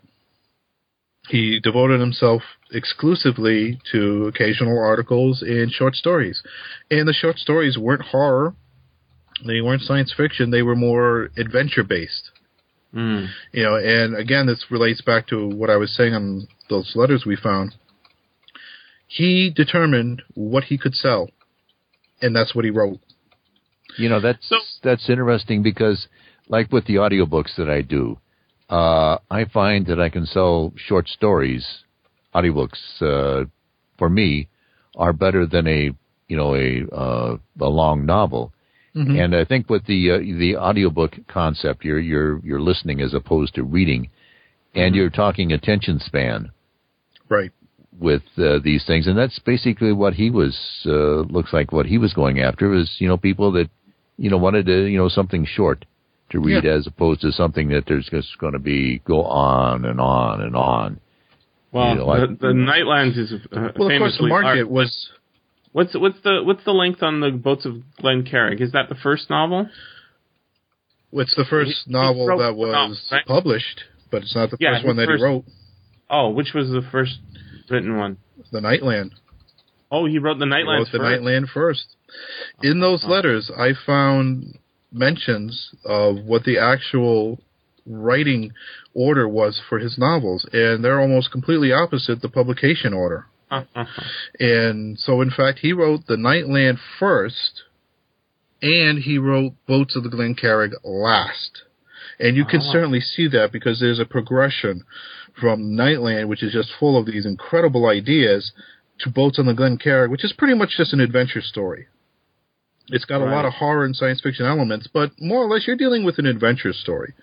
So there's a real progression for him. Trying to fit himself to the market?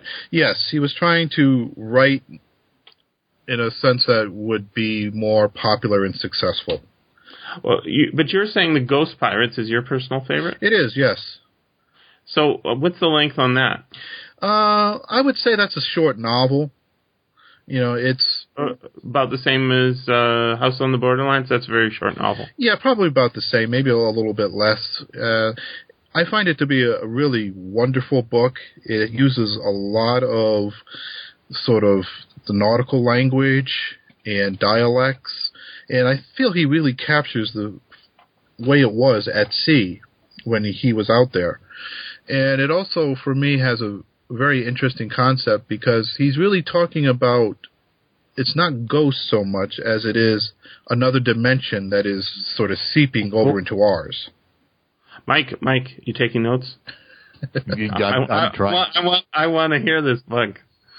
Yeah, it definitely is one of my favorite ones.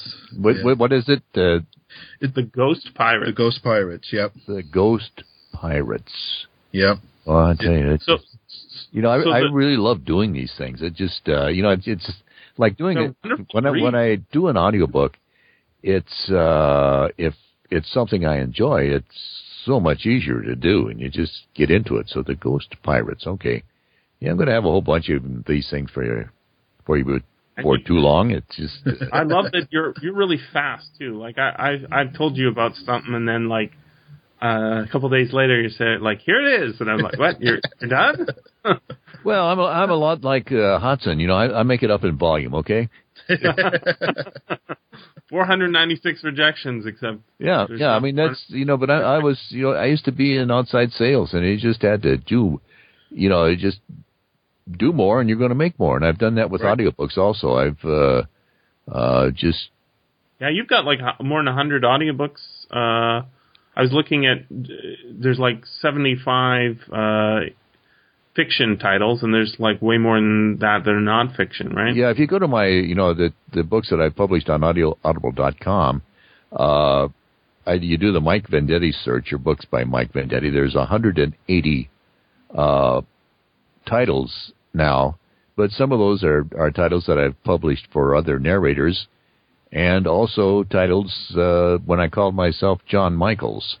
when I first started out. And then I, as I got better at doing audiobooks and so forth, I fired John Michaels because, and became Mike Vendetti. I don't know who you really are. That's who I really am. Now, I don't know what I'm going to do if I decide to fire Mike Vendetti. But, you have to change your name to something else. Yeah, but so there basically I have, and a lot of what I've put on Audible.com are short stories, but there are, as of today, 180 on Audible.com. Whoa. Making up for it in volume. Mm-hmm. Yeah, but you're doing a lot of short stories though too, right? It's mostly not novels. It's mostly not novels. I did Robert E. Lee, a book about Robert E. Lee, and that thing is about 9 or 10 hours. And to do an audiobook, you're going to spend at least 6 hours to get 1 hour of audio on the audiobook. So, I mean, right. that's a big investment. You do a 10-hour audiobook, you're going to have at least 2 weeks or 2 or 3 weeks of doing this thing. And that does not include all the editing and proofing that goes with it. Well, I think you did a really good job with the audiobook, which we're going to put at the front of this podcast. So you can have a listen to it too, and see Sam. I mean, you can see what Mike's skill brings to this story. I think people forget that most texts in the pre-radio time were not meant to be just a piece of paper. They're actually meant to be read aloud. Right. People, what they would do is you would go to your work and you'd work, and then you'd come home and you'd have dinner, and then you either play music or you read. Right. But socially, music was a social thing, and reading was mostly social. It was like, okay, let me read from this, and somebody would read aloud, and everybody would laugh, and then they'd take turns, and maybe somebody doesn't know how to read, right? So I think if you look at the popularity of Charles Dickens and all of those things, a lot of it is it works better when you hear it. I found that also. Read it on the page. I found that also. Some of these writers they're meant to be read aloud. And one thing that's happening with the evolution of audiobooks is that you are getting some very good actors who have started to read audiobooks. I agree. There was a time when, your voiceover people and your actors, wouldn't really look at audiobooks. But with the way that radio stations have, been gobbled up and so forth, there's a lot of out-of-work voice talent that's very good, and they've gotten into doing audiobooks. So you're finding better and better quality audiobooks that are available. And I got into it a little earlier, but you were so right with the reading out loud. I mean, it's just a lot of times when I'm doing this, I picture that I'm sitting reading to a group, and almost everybody that does audiobooks is reading to someone. You're not doing it just for yourself. I mean, I'm going to be there listening to it, and I'm going to be, entranced by the reading. Well, we definitely try to draw you in. Well, I think this has been pretty good. Good. I've certainly enjoyed it. Well, I tell you, what a great podcast.